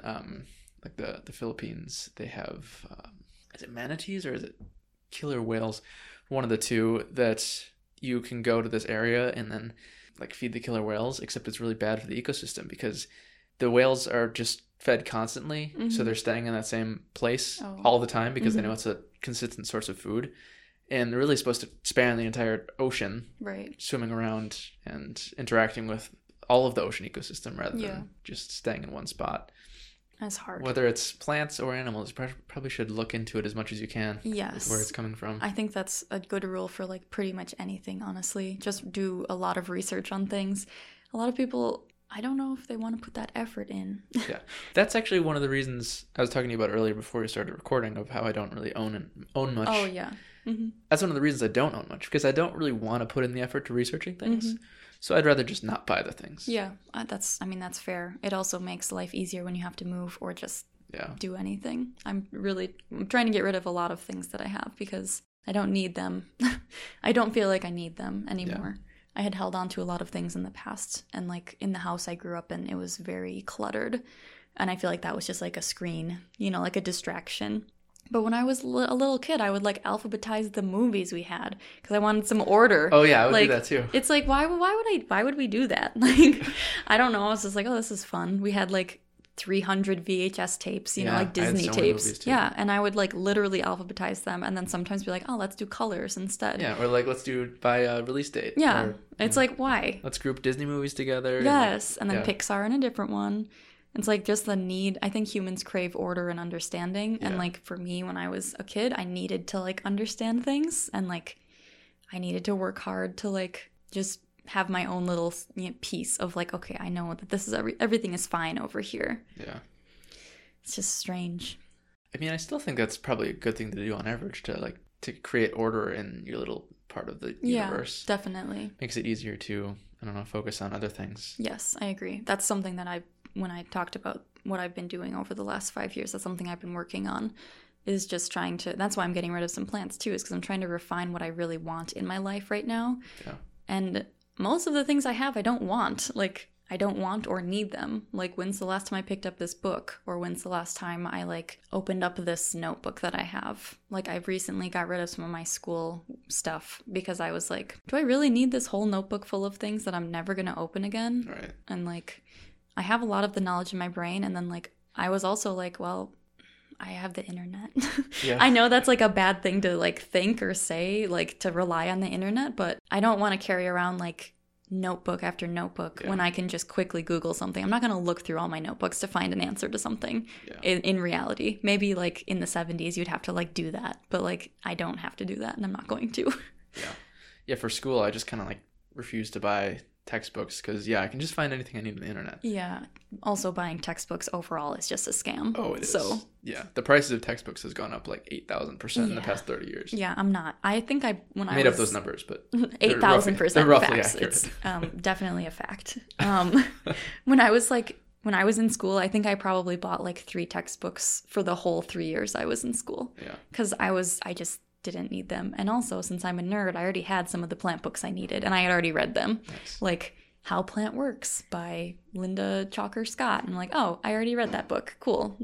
I don't know. It's funny. Unfortunately, there are a few I do have to buy because now with like online schooling during coronavirus, there's like these online programs that you only have access to if you buy the ebook or whatever. And they're so expensive too. Yeah. Which doesn't make any sense because it's a fucking PDF. Right. Like, that should what? cost $130. I know. I had to buy one when I was in school, and I think it was literally like $150. And then like it was a subscription you had to buy, and then also a PDF/book. So it was like $80 for the subscription for a year, and then $100 and some for the actual like a PDF. Yeah, like, it's a oh my scam. gosh. I hate it. Like, I hate that so much. I don't have any money for school stuff. When you're in school, you don't have money most of the time. And there's so many sources that like you can find online. You can find the free versions of the books online, almost any book. So if you have a class that does not require some specific access code, Right. just get the free books. Right, exactly. It's awful when But they then require the access code. Yeah, exactly. Especially for like math classes. I feel like that's the one that is usually like expensive in my experience. Like you have to buy a math textbook, and then you have to buy like, an e-learning like program too. But then I'm also like, okay, so it's graded when you submit it through the program. So what is this teacher doing for me? Not much. Like, all you're doing is not answering my emails and then yelling at me when I don't turn my things in because I don't understand them. So Yeah. Did you have... Was this last semester? It was, before I dropped out of my last school. I was like having such a hard time with my math class, and Did you have any like virtual like class periods? no. Yeah, then your teacher shouldn't have existed. She doesn't okay, so it was all like self-guided learning. There were no meetings, there was no like discussion board talks, there was nothing. Yeah. And And then then your class itself probably cost like $800. Yeah, exact. Oh my gosh, I forgot about that. So then the actual class cost. And presumably normally that's like I'm paying the teacher. Right. That That's makes what I sense. always like But- hope for. But in that case, what are you doing? Yeah. I can do that job because all you do is don't reply to emails. Like, I do that already right now. Like, I should get paid to be a teacher. No, I know there's more to teaching than that in most cases. But And not in that case. not in that case. I was just like a little annoyed during that time. Also, that the school I was at was not treating me well. So that's a whole different story. Yeah. You're going to a Lutheran school. Yeah, really. A private Lutheran school, which made me want to rip my hair out. Yeah. Part of the curriculum was gay is bad. Yeah, it was. It was literally homophobic, and what else? Oh, they victim blamed people, women. Yeah, good times. Great school. Yeah. Awesome. Well, I'm not there anymore, so I'm fine. Yeah, that's good. What? I'm just looking at the next subject. Is it fear? No, well, I mean, it's healing properties of plants. Oh, yeah. What? Okay. Sorry, go ahead. I know, I was just... my question is going to be general, like, what What is... Just what? Huh? Yeah, so, I don't know, are you into, like, the... Adaptogens. using plants for specific, like, medicinal purposes? No, so what I meant by that topic was more of, like, the mental health boost you get from plants, in my case, at least. From being around them? Or? Yeah, from being around them. Well, there's already, like, studies that have come out that have shown that, you know, walking in the forest is really good for your mental health and things like that. And I think why so many people started flocking to houseplants once, you know, coronavirus started happening is because it does make you feel better a lot of the time to have plants around you. Most of the time, unless it's a chore to take care of them, which is what you said earlier. But I think that so many people were finding themselves, like, isolated and sad during, especially the first couple months of the pandemic, when we knew even less than we know now. Everyone wanted to fill their house with some greenery because it makes you feel better. Yeah, living in a less artificial environment. Yeah, less artificial. Still artificial, but less artificial. Just that you get to care for something, you know. For me, when my friend passed away, the reason I got my dog was because I needed to, like, care for something. I needed to, like, spend time taking care of something because I, like, couldn't take care of myself, and I needed somewhere to put my love, and I needed somewhere to put my attention, essentially, because I wasn't, like, capable of giving myself any attention at that time. So I got this needy ass puppy who would pee on the floor and chew on me and bark at me and get stuck under the dresser and, like, do all these things. And she was perfect, you know, perfect distraction and the perfect thing that helped me just move on a little bit more, or not move on per se, but just, like, start to cope. And then with all my plants, I spend so many hours on my plants every week, you know, and it's really rewarding because there's something that I understand how to care for them, and I put a lot of time into them, and they give back to me in a way that I get to see them, you know, new growth and just a healthy plant that is also beautiful to look at. I'm having many thoughts right now. Okay. Do you think, from your personal experience and what you've seen, that plant ownership is more of a thing for women? I think so. Yeah, I do think so. Do you think that's due to, like, evolutionary girls having the mothership, like, wanting to take care of things, need or desire or whatever, that's kind of ingrained into women, generally speaking? I think it could be a part of it for some people. I also think there's a lot of, like, nurture. Women are taught to take care of things from a very young age. You know, here's a baby doll, make sure you feed it and you cover it up at night and stuff like that. Whereas young boys are given, like, a monster truck and they just, like, throw it against a wall and they're like, haha, good job, you know. Whereas girls are taught to be gentle and kind and, like, caring and just, you know, look out for others and compassionate. And boys are just like, oh, look at that crazy kid smashing his head in the wall, haha, well, he's just a little boy, you know, like, people do that. And, like, that's something that's changing now, luckily, but the whole boys will be boys thing, and then girls are expected to be this, like, pristine, like, caring mother figure for everybody. But in general, I think maybe women, maybe they're more comfortable with their, like, caring side, you know, or maybe they're more, like, able to connect to that side because they have had that nurtured in them from their parents or grandparents or peers or whatever.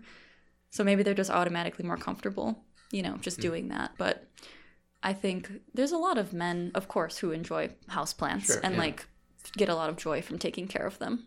Yeah, I just wonder if on average it's more of a female thing. Because you were talking about, like, taking care of the dog, taking care of plants. Yeah, that's just a problem I have. I just like to take care of things and people, though. That's like a personal problem. Well, no, I was just wondering, like, it seems like it would give you a good reason for existing. Because something is, like, depending on you. And, and being able to watch something grow and, like, see something become, like, bigger and become... Yeah, it's almost like a plan you have, you know? It's almost like, you know, for me, it's like I have this plant and it's a little baby plant, and in my brain, I'm imagining what it's going to look like when it grows up and gets more mature, and I'm, like, excited for that, and it's like a little plan that I can try and follow through with. And, like, when I got my dog, that was something that I had in mind too. I'm like, oh, I wonder what she's going to look like when she's 6 months old. I wonder what she's going to look like when she's a year or 2 years, or how... Did you get your dog as a baby? Yeah, she was, I think she was 8.5 or 9 weeks old. She was like a tiny baby. She was a demon baby. And I loved it, but I also had a hard time. I was already going through a hard time. Then I had an infant to take care of all of a sudden. An infant dog, you know. Yeah. I mean, and what you said actually like makes a lot of sense to me personally, because during that time when I got my dog, and why I started accumulating so many plants is because I have always had a hard time taking care of myself. And so putting my care into other things has also helped me understand how to take care of myself better. And if I neglect my plants, they're going to die. If I neglect myself, I'm going to die, you know, mentally or physically, whatever it may be. It's nice to kind of, in a way, liken myself to the plants or the dog, or just these small things of just like, you have to keep your house clean, you know, you have to do your dishes and cook food. You have to do all these things. It's just like, you have to do that to yourself too. So like taking more responsibility over myself via the plants in a way. Makes sense. Yeah. Kind of pushed me to not be mean to myself anymore. But that whole thing that you were just saying reminds me of something we were talking about earlier today, of parenting and whether or not dogs count or having a dog counts as being a parent. It's such a gray area. But as I said earlier, I feel like parenting is just taking care of something, but that's kind of like too loose. I don't know. Since I got Zazie as a little baby and I made her grow up, you know, I grew her and she's now a really, you know, well socialized, happy dog. And part of that is just because of who she is, but also because I spent a lot of time making sure she was socialized and teaching her manners and just like how to be a good girl. And what else is parenting, you know? Teaching your child how to be a good person and making sure they don't die, feeding them, I don't know, like changing their diaper. I had Zazie pooped on the floor a bunch. Like, I feel like it's like there's a lot of parallels. Right. So. And then the one thing that I thought of was that the difference may be in the fact that as a parent, for most cases anyway, is that there's this expectation that you're raising a thing so that it can be independent of you later. You're raising it so that you don't have to take care of it. It can take care of itself. Right. Whereas with a dog or a plant, that's not the expectation. Yeah. The expectation is to keep it until it dies. Right. That's true. I think in that sense, people definitely use parent as a very loose term, especially when they're like, I'm a plant parent, because it's like, are you a plant parent? Or do you just, you know, you have some plants and you water them every so often? They don't require constant care and attention. Yeah. A dog or maybe another type of pet requires more attention than a plant a lot of the time. And they don't require any sort of like behavioral like change or like discipline or anything like that. Yeah. I feel like dogs, I mean, even cats are a bit more hands-off than dogs a lot of the time, in my opinion, because they don't have to go for walks. They don't have to go outside. And a lot of the time people don't socialize their cats to be friendly around other cats or around people. But having 2 dogs now it's a challenge. As you saw, you know, one of my dogs he was a stray and he was, you know, adopted and returned multiple times, and he was from Texas originally, and he's just a psycho sometimes, but that's because he had a weird puppyhood. You know, he didn't get socialized properly, and he doesn't have the trust that my other dog has, who was raised from, you know, a baby and absolutely spoiled and like taken really well care of. Yeah. I always wonder about these things though, like with the socialization and the personality of your dogs, how much of it is nurture and how much of it is nature. Yeah. I mean, you know, the puppy that I got is a golden retriever, which is known for being mild-mannered and really easy to train and really flexible and like just a good dog. And the other dog is a German Shepherd and Bull Terrier mix, who both of those dogs are hard-headed. They're both smart dogs, and they're both like, I mean, Bull Terriers especially are known for being difficult to work with. So it's probably both, especially in their case, because I'm sure the golden retriever would have turned out fine even if I hadn't done the best I could. Right. But the other one might have still turned out a little rough around the edges just because he's got it in his blood and his brain to be like crazy, you know? I feel like nowadays especially there's this assumption on the side of nurture most of the time. And maybe that's because it makes us feel good about life, that we have control over things, or to not, I guess, be discriminating, whether it's dog breeds or like humans. Yeah. Like for instance, I wonder if the thing you're talking about with the toys, like giving a baby doll to a girl or a truck to a boy, like, yeah, there's certainly an element of nurture there. We're making the decision to try and raise people this way and condition them to like these things. Yeah. But then I also wonder if us doing that is reflective of nature. Like the reason we do that is because we noticed these things. We like maybe noticed the difference in guys and girls. Right. So we decided to embrace it and then like say like, oh, well, you're, gonna have babies someday. So here's a little baby you can practice now. Yeah, that's possible. But also it's like, I don't know, not all women want to have kids. Right. I just recently started wanting to even think about that, Yeah. From my whole life thing, I'm not going to have kids ever, And then a couple, 2 years ago, I'm like, maybe I could do that. I was like against it, very strongly against it for a long time.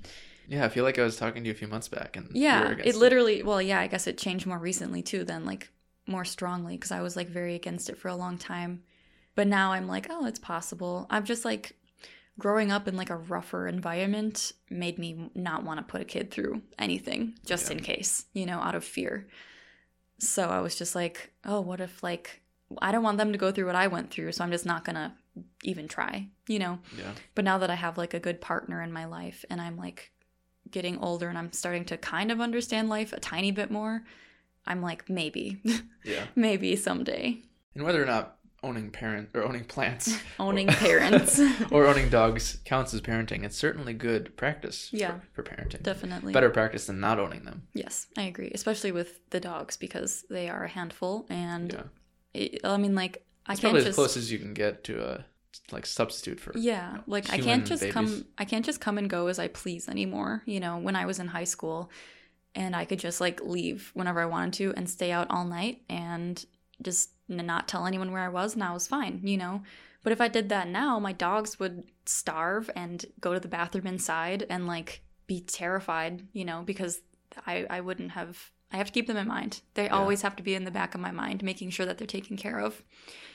And I miss not having the ability to just do whatever I want, but I'm more rewarded having them and like seeing them on a daily basis and knowing that we have all of us have a good relationship. Yeah.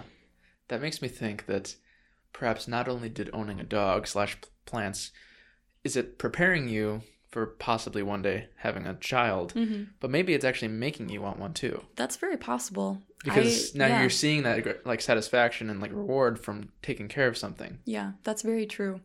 I didn't really have like a family dynamic ever. When I was really young, there was the most I've ever had of a family dynamic, like before my mom and dad got divorced. And when I was really little, I was like, oh, I love my family. I have 3 other siblings. I love my siblings. This is great, But then as soon as they got divorced, everything just kind of got chaotic. And it was chaotic before that too, definitely. But at least in my mind, I was like, well, at least we're all together, even though it was really terrible. But I always felt close to my family. And then as soon as that happened, I stopped feeling like I missed them, things just broke apart. And from, age like 13, I started feeling really alienated until recently at age almost 26. I finally have like a solid family dynamic again, even though it's with 2 dogs and my boyfriend. It's like the most I've had in a really long time. Yeah. So now that I see that I can have like a healthy family relationship and that there's not like arguing and there's not like an abusive person in my life anymore, I'm like, oh, maybe this is why people have kids, because like they're not in a fucked up situation and like they want to like have a family. And now that you're probably right with that, because for the first time, I'm not like having a hard time in a long time. It makes me wonder too, because it seems like most families have pets. Yeah. And I wonder in all these cases, is it usually that the couple gets a pet and then a child rather than the other way around? Yeah, I wonder. So then for like most people, that pet makes them want the child because they've now experienced that satisfaction of making something grow. Yeah, I mean, without a doubt in my mind, like pets definitely make a family, like for sure. Because you can have 2 people in a, just like, I don't know, a girlfriend and a boyfriend or whatever it is. And it can still be a family, definitely. You don't need a kid, you don't need a pet to make it complete. But for me, I grew up in a larger family, and we always had a dog, we always had a couple cats, we always had pets, and I think I'm kind of recreating that familiar feeling in a way. Yeah. And it's bringing about some feelings of me just being able to take care of something and showing that I can have a stable environment and like a stable family has definitely made me feel better about that whole idea. Because before that, I was just like terrified of the concept. Yeah. Like this little thing I have to like grow inside of me and then push it out. And then it's just this like sighing or like crying, like stinky thing. Like I have to take care of it or it'll die, you know? Yeah. And since I like went through Zazie, my one dog, being a little baby, and she ate a peach pit once, which is extremely poisonous. And I thought she was going to die, so I had to like give her peroxide to make her throw up. Yeah. She puked all over my legs, and I had to look through her puke to make sure all the pieces of the peach pit came out. So I feel like I'm getting experience for the future. If my kid eats like a Lego or something, like I can be like, oh, I remember that peroxide makes you puke, you know, like because Zazie ate a freaking peach pit that one time. And then I don't know, I feel like maybe that helps. I can at least be a little bit desensitized if something does happen, and I can like react more calmly because I've been through it already. Yeah, that's what happens when parents have lots of children. The first one, they're all paranoid about the kid's safety. By the fourth one, they're like, yeah, whatever. Yeah, exactly. Yeah, that's very true. But then I have 3 siblings, so 4 total kids in my family. And it was like that. My oldest sister was like highly scrutinized. And then my brother, he's the only boy in the family. So he's like special. And then it's just me and the middle child, And then there's my little sister. Oh, you're also the middle child? Yeah. Then there's my little sister who's like the baby and everyone loves her, And then, so it's kind of like my older sister, like if she was gone for a long time, my mom and my dad would get like so like scared, like what's she doing, where is she, and she'd get like yelled at. Yeah. By the time they got to me, not only had they gotten divorced and things had changed so much, and my mom was so busy and my dad was gone, that I would just be gone for like a week, 2 weeks, and no one even noticed. I'd come back and like no one even said anything about it, and I'd be like, I was just gone for 2 weeks. Like, did you even know that I was gone? Yeah, I've got a similar situation to that, yeah. It's when weird. I was in high school. It's very strange. And, like, I wonder why. I don't know. They're probably like, yeah, she's fine. Quinn's fine. she's smart enough. She'll figure it out. Yeah. And if I didn't, I guess that was my own thing, right? Like, I was already let go at that point to adventure on my own. Yeah, like your first kid, you don't let go of them until they physically leave the house. Yeah. Third kid, like after they're 7, they're on their own. Yeah, exactly. You're free to do what you want at that point. Yeah. I did think of an experiment that I could do to get some data towards this hypothesis of pets making you want children. Mm-hmm. So Adrian really wants a cat and has always really wanted a cat. And I wonder, and she doesn't want children at all. Right. So I wonder if we got a cat, maybe in 2 years she would start to want a child. So you're going to experiment on your girlfriend. Possibly. I mean, that would be very interesting because maybe she would just feel like it's more of a family dynamic at that point, you know? For me personally, I really think it did help me feel like it was more of a family. Yeah. Like getting Zazie, even though I got her for a separate reason, just having her in my life. And I mean, I took on a mother role, I was caring for her and making sure she didn't die on a peach pit. So I think it has to have some sort of effect. Or maybe it's just that people who are already oriented to want a family are also more open to having pets. That could also be it.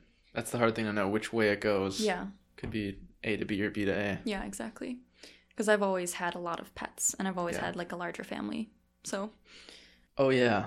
There was one subject I wanted to talk about actually a little bit that I was touching on earlier today slightly. I just wanted to say it because I've been thinking about it, and it feels good to get my thoughts out into words. So with like dogs and dog ownership, I've never owned a dog, and I like dogs just fine. I didn't as a kid. There was this one dog that my cousins had that I was just scared of, and it would like terrorize me, chasing me around. Okay. And it was probably having a fun time, but I thought it was trying to kill me. Yeah. So I was afraid of dogs for a little while. I'm not afraid of dogs now, but I don't know. I feel bad for dogs now. Like I pity dogs. Oh yeah, you mentioned that. Yeah. Yeah, and it's because like if you compare dogs and cats seem independent. They don't really need your love. Yeah. Sometimes they like to cuddle up with you and whatnot, but it seems like they'd be fine without you. Dogs, not at all. Right. Like they're so needy. Yeah. Every dog I've seen anyway. They're like, they always come up to you and like when you come inside and they're all like so excited to see you. Yeah. And it makes me think like a dog's life seems to revolve around the attention from other people. Yes, definitely. And I mean, to some extent, that's just true of like everyone. Yeah. like attention is the most important currency. Yes. That was the thing I was saying earlier today.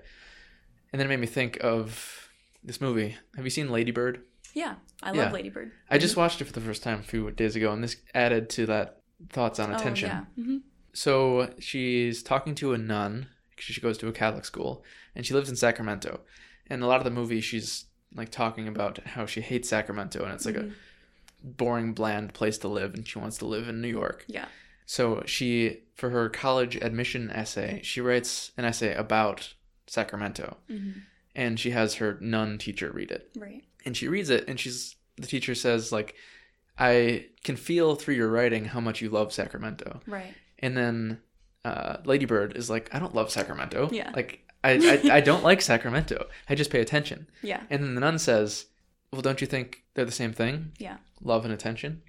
And I really like that. Yeah. I like that too. So, yeah, dogs, they're really dependent on your attention. They need a lot of love to be happy. Where cats need less love, like the threshold is lower. Yeah. I mean, I agree with that completely. I mean, especially my two dogs personally. I know that varies definitely between dog to dog and cat to cat, but my dogs absolutely need like us to be around, you know, especially, I mean, Zazie and I, we've been together for 5 years now, you know, from the beginning of her life until now. There's not a day that like I don't think about her and I don't want to be around her. Like, we're both so connected at this point. And it goes both ways. Like, I wish I didn't feel so connected to her sometimes, and I wish that she could do better without me sometimes, but I don't know. It's almost like, I mean, that's just how dogs are in a way. You know, they're like bred to be our best friends, and they're bred to be loyal and caring and like wait on us essentially almost. Yeah. And like, I mean, we have a little, I can go up to my dog and ask her to sit, and she'll just do it without even anything. Like, and she'll give me her paw. She'll do all these things. Even if I don't have a treat, she still just does it just because she's like, oh yeah, oh, okay, that sounds fine, you know? Yeah. And it's like, that's kind of astounding to me because it's just that level of loyalty and that's why I wanted a dog too, because I've never had that in my life. Like, when I was in my last relationship, it wasn't a very loving relationship. So to have a dog that loved me unconditionally was awesome, you know? Yeah. And like, to kind of replace that or to fill that hole that I had with like this dog who just was like the sweetest thing in the world and like wanted to be around me and I can do anything at any point. If I want to go for a walk, she wants to come with me. If I want to go to the beach, she wants to come with me. If I want to just drive around, she wants to come with me. Like, no matter what I'm doing, she wants to hang out with me. And that's awesome because I've never had anyone that wants to do that. So like, yeah, I can see that appeal. Yeah. Just whatever you want to do. They're just down for it all the time, and they're excited too. They're not like bummed about it, or they're not passive aggressive. They're just ready to hang out all the time. And that that sounds a little selfish too, because I'm sure Zazie wants to do other things sometimes. You know, maybe I'm tired and I want to take a nap, and Zazie wants to play, but I'm really tired. So then it's like, no matter what I want to do, you know, like I want to do this, so we do it. So I try to keep her in mind as much as I can, as far as like, oh, you'd like to play more outside, let's go do that, you know, because her life revolves around me and I revolve around her in a way, but not as much as she revolves around me, you know. That's one of the reasons I feel so bad for dogs, though, is because they're so obedient. Yes. And it's almost like they're slaves. Yeah, it kind of seems like it. I mean, also, you can't lock a kid in your house alone for like 6 hours. Yeah. But dogs, especially when people work regular hours at work, like they have that happen to them all the time. And I'm sure it has no less of a psychologically damaging effect on dogs than it would on a human kid. Right. I mean, dogs get extreme severe anxiety from being left behind. Yeah. That's the only thing you know is your person. And then all of a sudden they're gone for 8 hours and you just have nothing to do. And you're locked in a house, like, with no way to communicate either. That's got to be traumatizing at times. I mean, I think that's why the other dog is so... I mean, he hates when we leave. He has very bad separation anxiety. He also only trusts me and my partner. So it's like, we're the only people he has, and he's very attached to us because of that too. So it's kind of sad because he's been hurt a lot in his past. So. Yeah. And I wonder too, like with that, because from a dog's perspective, I mean, it probably seems like your 8 hours of leaving, if you're going to work or whatever, seems like a punishment, or like you don't love them. Yeah. So it could be like the experience of having like a bipolar mother or older brother who you can't, trust their feelings towards you, because one moment they love you and the next moment they seem to hate you. Yeah. With dogs, you have to like train that out of them essentially. Yeah. Like when Zazie was little, I had her crate trained, so she would sleep in a crate at night just for her safety, so she wouldn't eat things essentially. So she would sleep in a crate at night, and then when I would go to work, she would be in a crate. I also worked at a dog daycare for a while when I first got her, so she would come to work with me, which helped with her socialization. But I would just put her in the crate with, a treat or a bone or like a Kong with peanut butter in it for 15 or 20 minutes at a time, just for no reason. Just put her in there, let her hang out, and then just let her out and not make a big deal out of it. Just let her out and walk away. And that kind of desensitized her to being in the crate.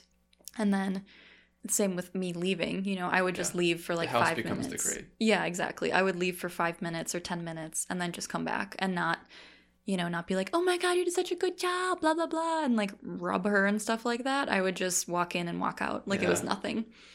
And her and I have a very secure attachment because of that. But Kaiju, the other dog, every time we leave, he cries and cries because he's never had a secure attachment in his life. And we've only had him for, 6 or 7 months. So we're still building that trust with him. But he's 4, so he's had 4 years of mistrust and people abusing him and people leaving him and people like hitting him if he doesn't listen. And like, that doesn't just go away. Yeah. I mean, dogs are complex, compassionate creatures, and the things we do to them affect them like forever sometimes. Yeah. So it's a lot of responsibility. As much as we get from them, it's like we have to really make sure we're doing as much for them as they do for us. I don't know. Still, I mean, I feel like owning a dog could be good, but I don't know if I can get past just how sad they always look. Even when they're happy, they still look sad to me. I don't think they look just sad like all the time. Their eyes, they just look like there's a deep hidden sadness that they can't escape. Like their people souls like stuck in there and they're like, help me. Yes. Yeah, something they're like that. trying to tell you. That's funny. Yeah. That's sad too. So yeah, another topic that I mentioned we would talk about in the beginning of this is fear. Mm-hmm. For me, well, I think for a lot of people, fear has been an overarching thing in my life that's always like controlled a lot of me. I grew up in a very toxic household that I didn't know was toxic until I got a little older. And like, you look back on things. That's a good point. You can't really know it's toxic while it's happening. Yeah. I mean, honestly, when it was happening, I was like, I love my family and like, this is fine, and I just kind of pretended to be happy. But when I look back, I mean, my dad, I haven't talked to my dad in many years at this point. He is an abusive alcoholic person who like beat my mom and like yelled at his children constantly and cheated on my mom and was just he's literally such a bad person, like, which I kind of feel bad saying that because I know deep down he's probably fine. He just has some wounds that are hurting him and make him act a certain way. Hurt people. Yeah, exactly, precisely. And he's very hurt, and I know that, and like that pains me to know that he's hurt. But there's that, and then my mom had to deal with that, and she had to raise 4 children. So my mom was, she was working really hard, and she was somewhat vacant at times because she was not only healing her own wounds, she was also trying to raise 4 kids, which is, how do you do that, And then amidst that, we ended up losing the house that we were living in due to foreclosure because my mom was a single mother, and how can you support 4 children and like pay a house payment on a huge house that we had? Yeah.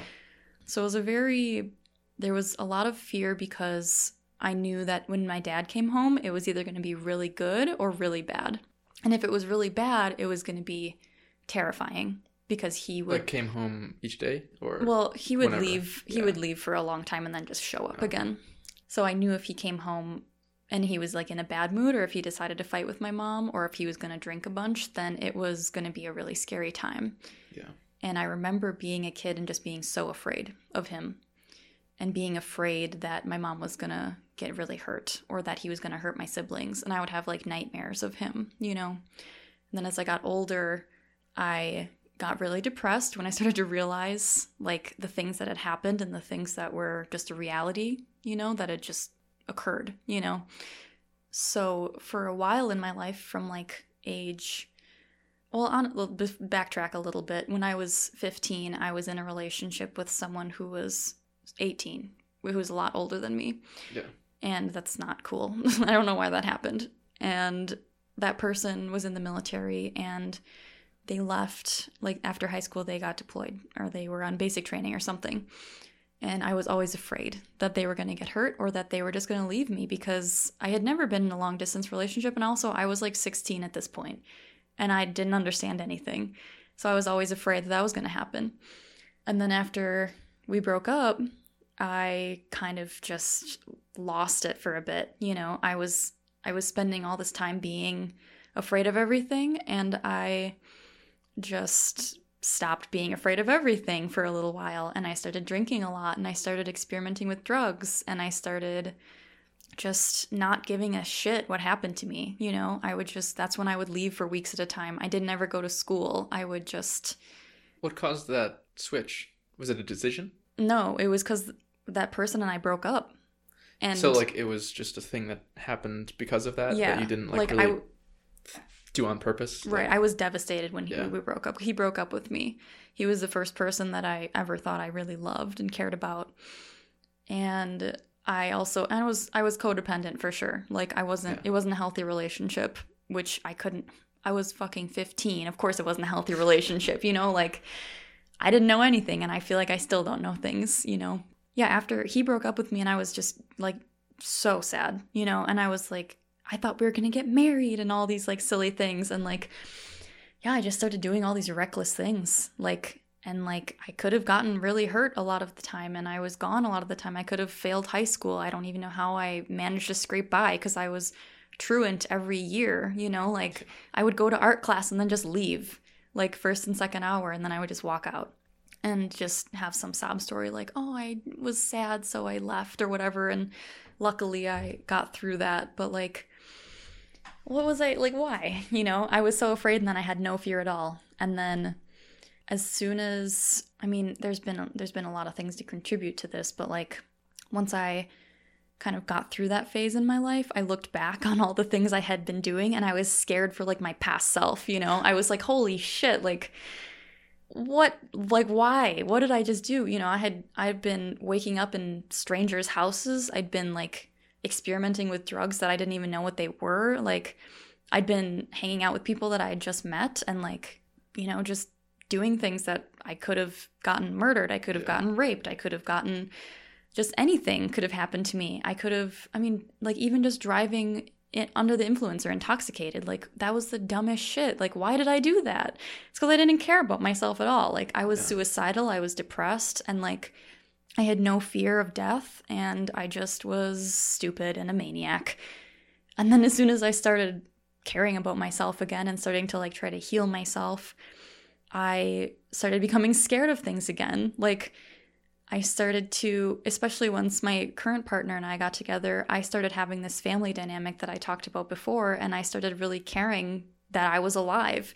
Like I wanted to live, and I wanted to like make sure I was here for my dog and here for my partner, and like for myself too. And I think that really started to be put in motion, like yes, when Casey and I started dating, but also when my friend passed away, because I hadn't been the best friend to her, like after high school ended, we lost touch a little bit, and I didn't really, like I didn't reply to her sometimes, and I didn't like make plans with her, and she would reach out to me and I would just kind of ghost her or like not reply for a super long time, or just flake out, and be like, oh, I don't feel like it. And then, she was the only person who was really nice to me in school, and she's fucking dead. And like, I didn't get a chance to tell her like how much I care about her. And like right before she died, we had made plans to finally get together after not seeing each other for years. And I just didn't get to do that.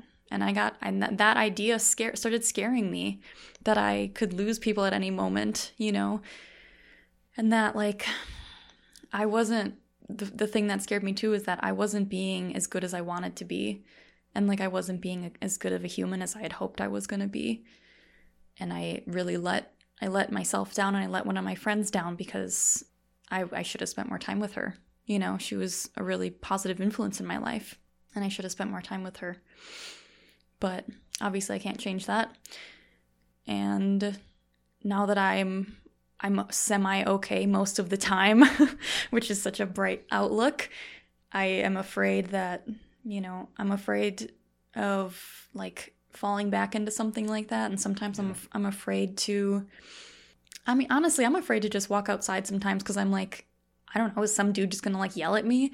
Like, I just like to avoid situations like that. So sometimes I don't even want to take a walk with the dogs because I'm afraid that someone's gonna like say something to me, and then I'm gonna say fuck off, and then they're gonna like shoot me or like come out and just beat me up or something, you know? Like, I don't know. I'm afraid a lot. And like, that's something that I've been trying to grapple with a lot lately. Just that I don't want to be afraid of everything. Yeah. And I just want to do things. And that's kind of what we talked about earlier too, is just doing things. But like, it's more than that for me sometimes, you know? It's like, there's more deep inside of me that I need to like dig out and like excavate and just throw away or something. Because I'm afraid on a very deep level of most things, which I hate. Yeah. You gotta like find a balance of self-care and lack of fear, or at least a, I don't know, desirable amount of fear. Yeah, like a healthy amount of fear where you don't like walk to the edge of a cliff, but you also can take a walk. Yeah. Yeah, that would be nice. It's something that I've been thinking about a lot lately, especially because, yeah, I don't want to live life like this. I'm doing well in a lot of aspects, but that's something that I've definitely just had a hard time with lately.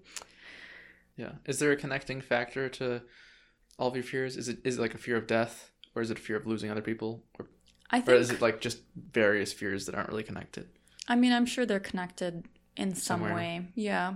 But I think like, honestly, as like fucked up as it sounds, I'm not that afraid of dying. Like, I don't care, but I don't like worry about it. Yeah. Like, I'm more afraid of, you know, like if something happened to my partner or something happened to my dogs. I guess it's losing people for the most part. I've lost a lot of people in my life.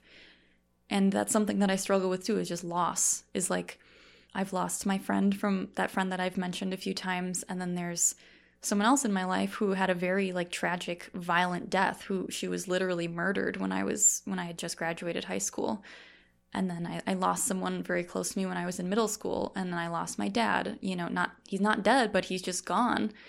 And then I in some ways, I feel like I've lost my mom a lot because she's moved away and she doesn't really reach out to me that often. Same with two of my siblings. I only keep in contact really with one of my siblings. And then breaking up with my ex, we were really close friends for so long. And then unfortunately, when you break up with someone, when you were engaged, they don't usually want to be your friend. Yeah. So he doesn't want to be my friend. And like, I totally understand that. But I also just care about people and I want to make sure that people are okay. So I kind of want to be like, hey, how you doing? But he doesn't want to hear from me. And that's fine. I totally get that. But it's hard to have a lot of loss in your life and then try to just like not be afraid of things. Because if I lost my dog, that's like my worst nightmare is my dog runs away, you know? Like, I imagine one of my worst fears is that my dog runs away and I just never find her. Ever. Like, I never find her body, like, dead, or I just never find her at all. Because the feeling of not knowing would, like, tear me apart and, like, drive me nuts. You could always put, like, an implant in her. I've thought about GPS that. Tracker. Yeah. I mean, they have microchips, but you have to, like, scan them. I've thought about, though, getting a collar that has a GPS tracker. Just insert a chip into her. A little TomTom GPS. And plug her in like a USB cord. Well, I think, isn't that a thing? Like, you can actually insert the microchips underneath the skin? Yeah. And then they, like, get scanned at, like, a vet, and it says who owns it. Kaiju has one, my other dog. Oh, yeah. Which is weird. You, like, scan the dog, and it says, I belong to this person. Yeah. It's, like, a very strange concept. Imagine if people had that, too. You know, like, emergency contact, just, like, scan my arm, and it just, like, gives you their phone number. It's really weird. But... yes, fear and loss, difficult things that I've grappled with. The past few days I've been thinking about how odd and bizarre it is that humans are typically so afraid of death. Mm-hmm. It's like you weren't asked to be put here. You weren't expecting to be put here. You just ended up alive. Yeah, which I honestly wished I didn't a lot of the time, because I didn't ask for this. Like, who decided that it was a good idea for me to just be born? Yeah. Like, no thank you. You just come into existence, and like you cling so hard to it for some reason. It's the only thing you have, really, is life. You don't have anything else for sure. Yeah. And then one day you just die. I think because I went through so much and I've lost so many people, it sounds harsh to be like, I don't care if I die. But, I mean, obviously I prefer living, I think. I don't really know, I guess, because I've never tried death. But, like... I don't think you can prefer, you know? I know, it just is. Right? It just kind of exists. But I'm like, I'm okay with the idea of death at this point. Yeah. And I'm not terrified of it. And I don't even think about it often as a thing. It's just like, if I were to get, crushed in a car tomorrow, I'm sure it'd be scary in the moment, but I think people, I can't know how I would feel because I'd be dead, but other people would be sad. My loved ones would be really sad, but I wouldn't be sad, if that makes sense. You can't be sad. I can't be sad, but also, like, if I saw myself, if I had, knew when I was going to die, and I knew how, I don't think I would be that, shook by it, as the kids say. I don't think I would be that, I don't know. It'd be interesting for sure, but I wouldn't, be like, oh, fuck, now I have to, dread that day for the rest of my life. Yeah. I'd probably be like, cool, now I can, plan out the rest of my life. It might be nice in that way. Then you can stop doing things that are bullshit. Yeah, then I can, quit my job and just, go live in, Japan for a couple years and, eat so much rice and seaweed and just, You already could. That's true. I don't have the money, but yeah. I mean, how would you sell do it all then my if you plants. find out you're going to die if you don't have the money? I don't know. I'd be like a Make-A-Wish kid or something. I don't know. I know when I'm going to die, so give me money. I just make it GoFundMe. I don't know. Or whatever. Or maybe I'd start doing really precarious, risky things. I'd just start selling drugs or something because I knew that I was going to die in the future. Walter White, Yeah, there you go. Yeah, exactly. Like Breaking Bad. That turned out perfect for him. Yeah, he's fine. He died. So, spoiler alert. Yeah. So do you think, you would say that you are ruled by fear generally, or no? Honestly, if I'm being true with myself, I think a lot of my actions are ruled by fear. Especially in a day-to-day way where if I don't, this happens at work sometimes. It would happen in my last relationship a lot, that if I don't act a certain way or if I don't say a certain thing, then there's going to be a negative consequence. And so instead, I'll do this, instead I'll be more mild-mannered, or instead I will just be agreeable instead of causing a ruckus, Yeah. Because I don't... nowadays, I'm kind of I enjoy conflict sometimes, which I think I've said to you. I love telling people to put a mask on at work because I'm you need to put a mask on. Do you want to fight me about it? But I don't want to I think because when I grew up in such a chaotic household, I don't want to live in a chaotic world of my world, Yeah.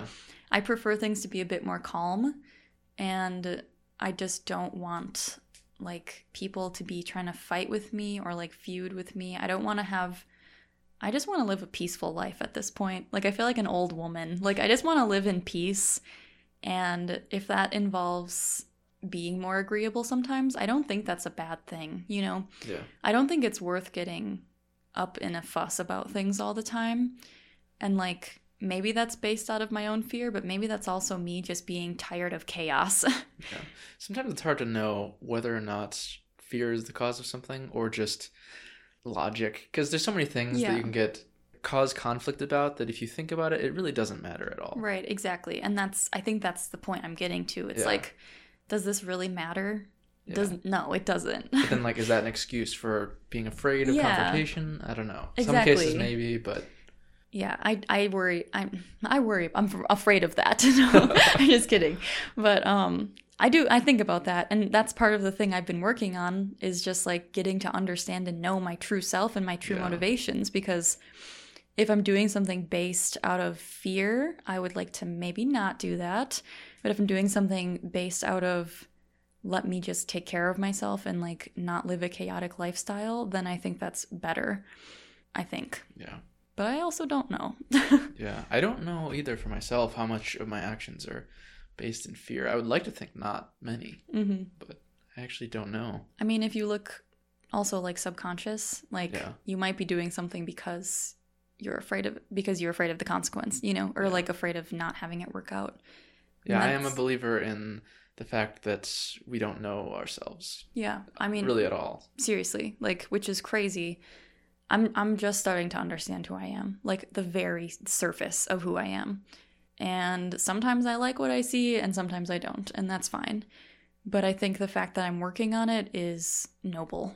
I have to do it or I'm just going to go nuts. Yeah. I don't want to be someone who's stuck at a job that I hate because I don't even know what I want at age like 50, you know? Yeah. I don't want to do that. There's a lot of pressure put on people in our like age bracket, like 22 to like, 29.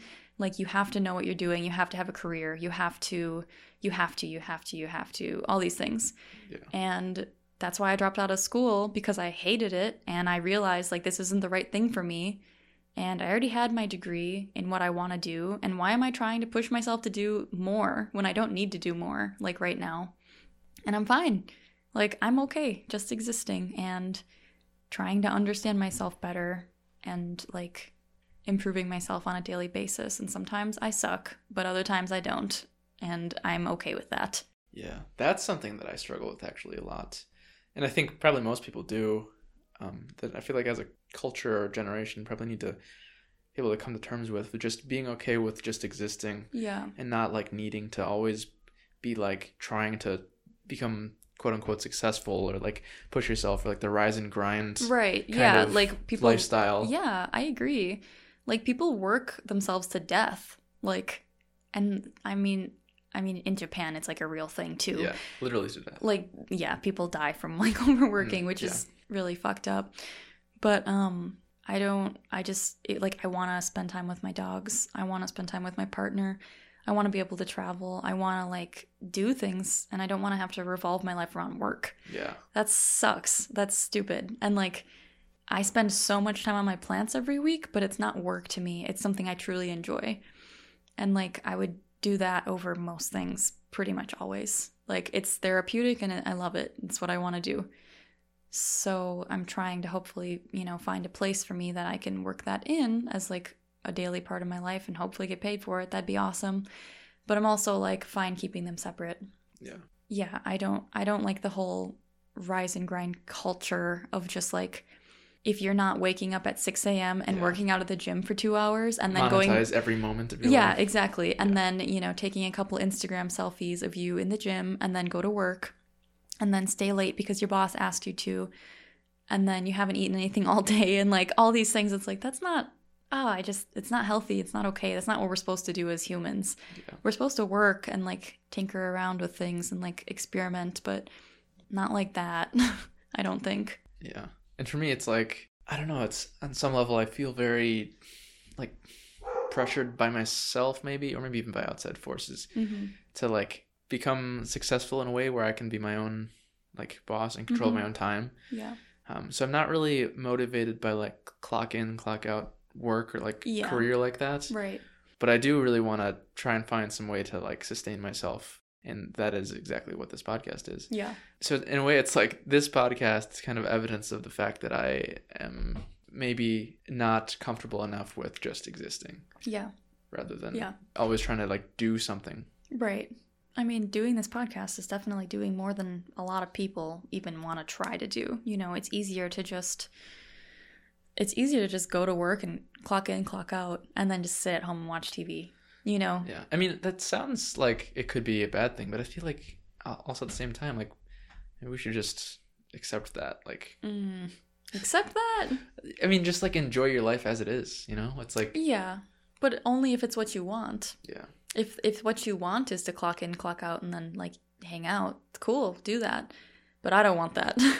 Yeah, but then it's like how much of what we want is shaped by other people or by culture. Like how much is like the culture we live in making us want like to do the rise and grind kind of lifestyle, like and push ourselves harder than we need to. Yeah, and also do the alternate lifestyle, because from what I understand about you, it seems like both of us have always kind of been on the outside of things and kind of been a little like strange, you know? And so for me, I see people who I don't relate with at all, people I went to high school with and stuff like that, going to like be engineers and like working that, you know, really, you know, clock in, clock out, work long hours type thing. And I don't relate to that at all. But then I see people who I've always connected with being artists and being musicians and like just doing personal projects and working with their hands, you know, and like being creatives and stuff like that. And I relate to that a lot more. So maybe it's part of that too. It's just that I don't relate to that type of person. Yeah. And, you know, type A, type B, whatever. But I'm very hardworking at the same time. So it's like, I don't know. The synopsis is that we don't know anything about anything. Yeah. And it's just, I don't know. Yeah. Well, I think that's as good as a place as any to wrap up this episode of the podcast. Yeah. Although I'd like to know, for our listeners, do you have any sort of recommendations for them to do? Maybe a favorite book? Ooh. Or song or artist? I wish I had prepared better for this. Whatever comes to mind. Well, we were listening to Snail Mail today. Yes. And I do love Snail Mail. I'm also a huge fan of Beach House. Beach House. Pretty much every album. I've been listening to Fleet Foxes a lot because that's a good like fall winter theme.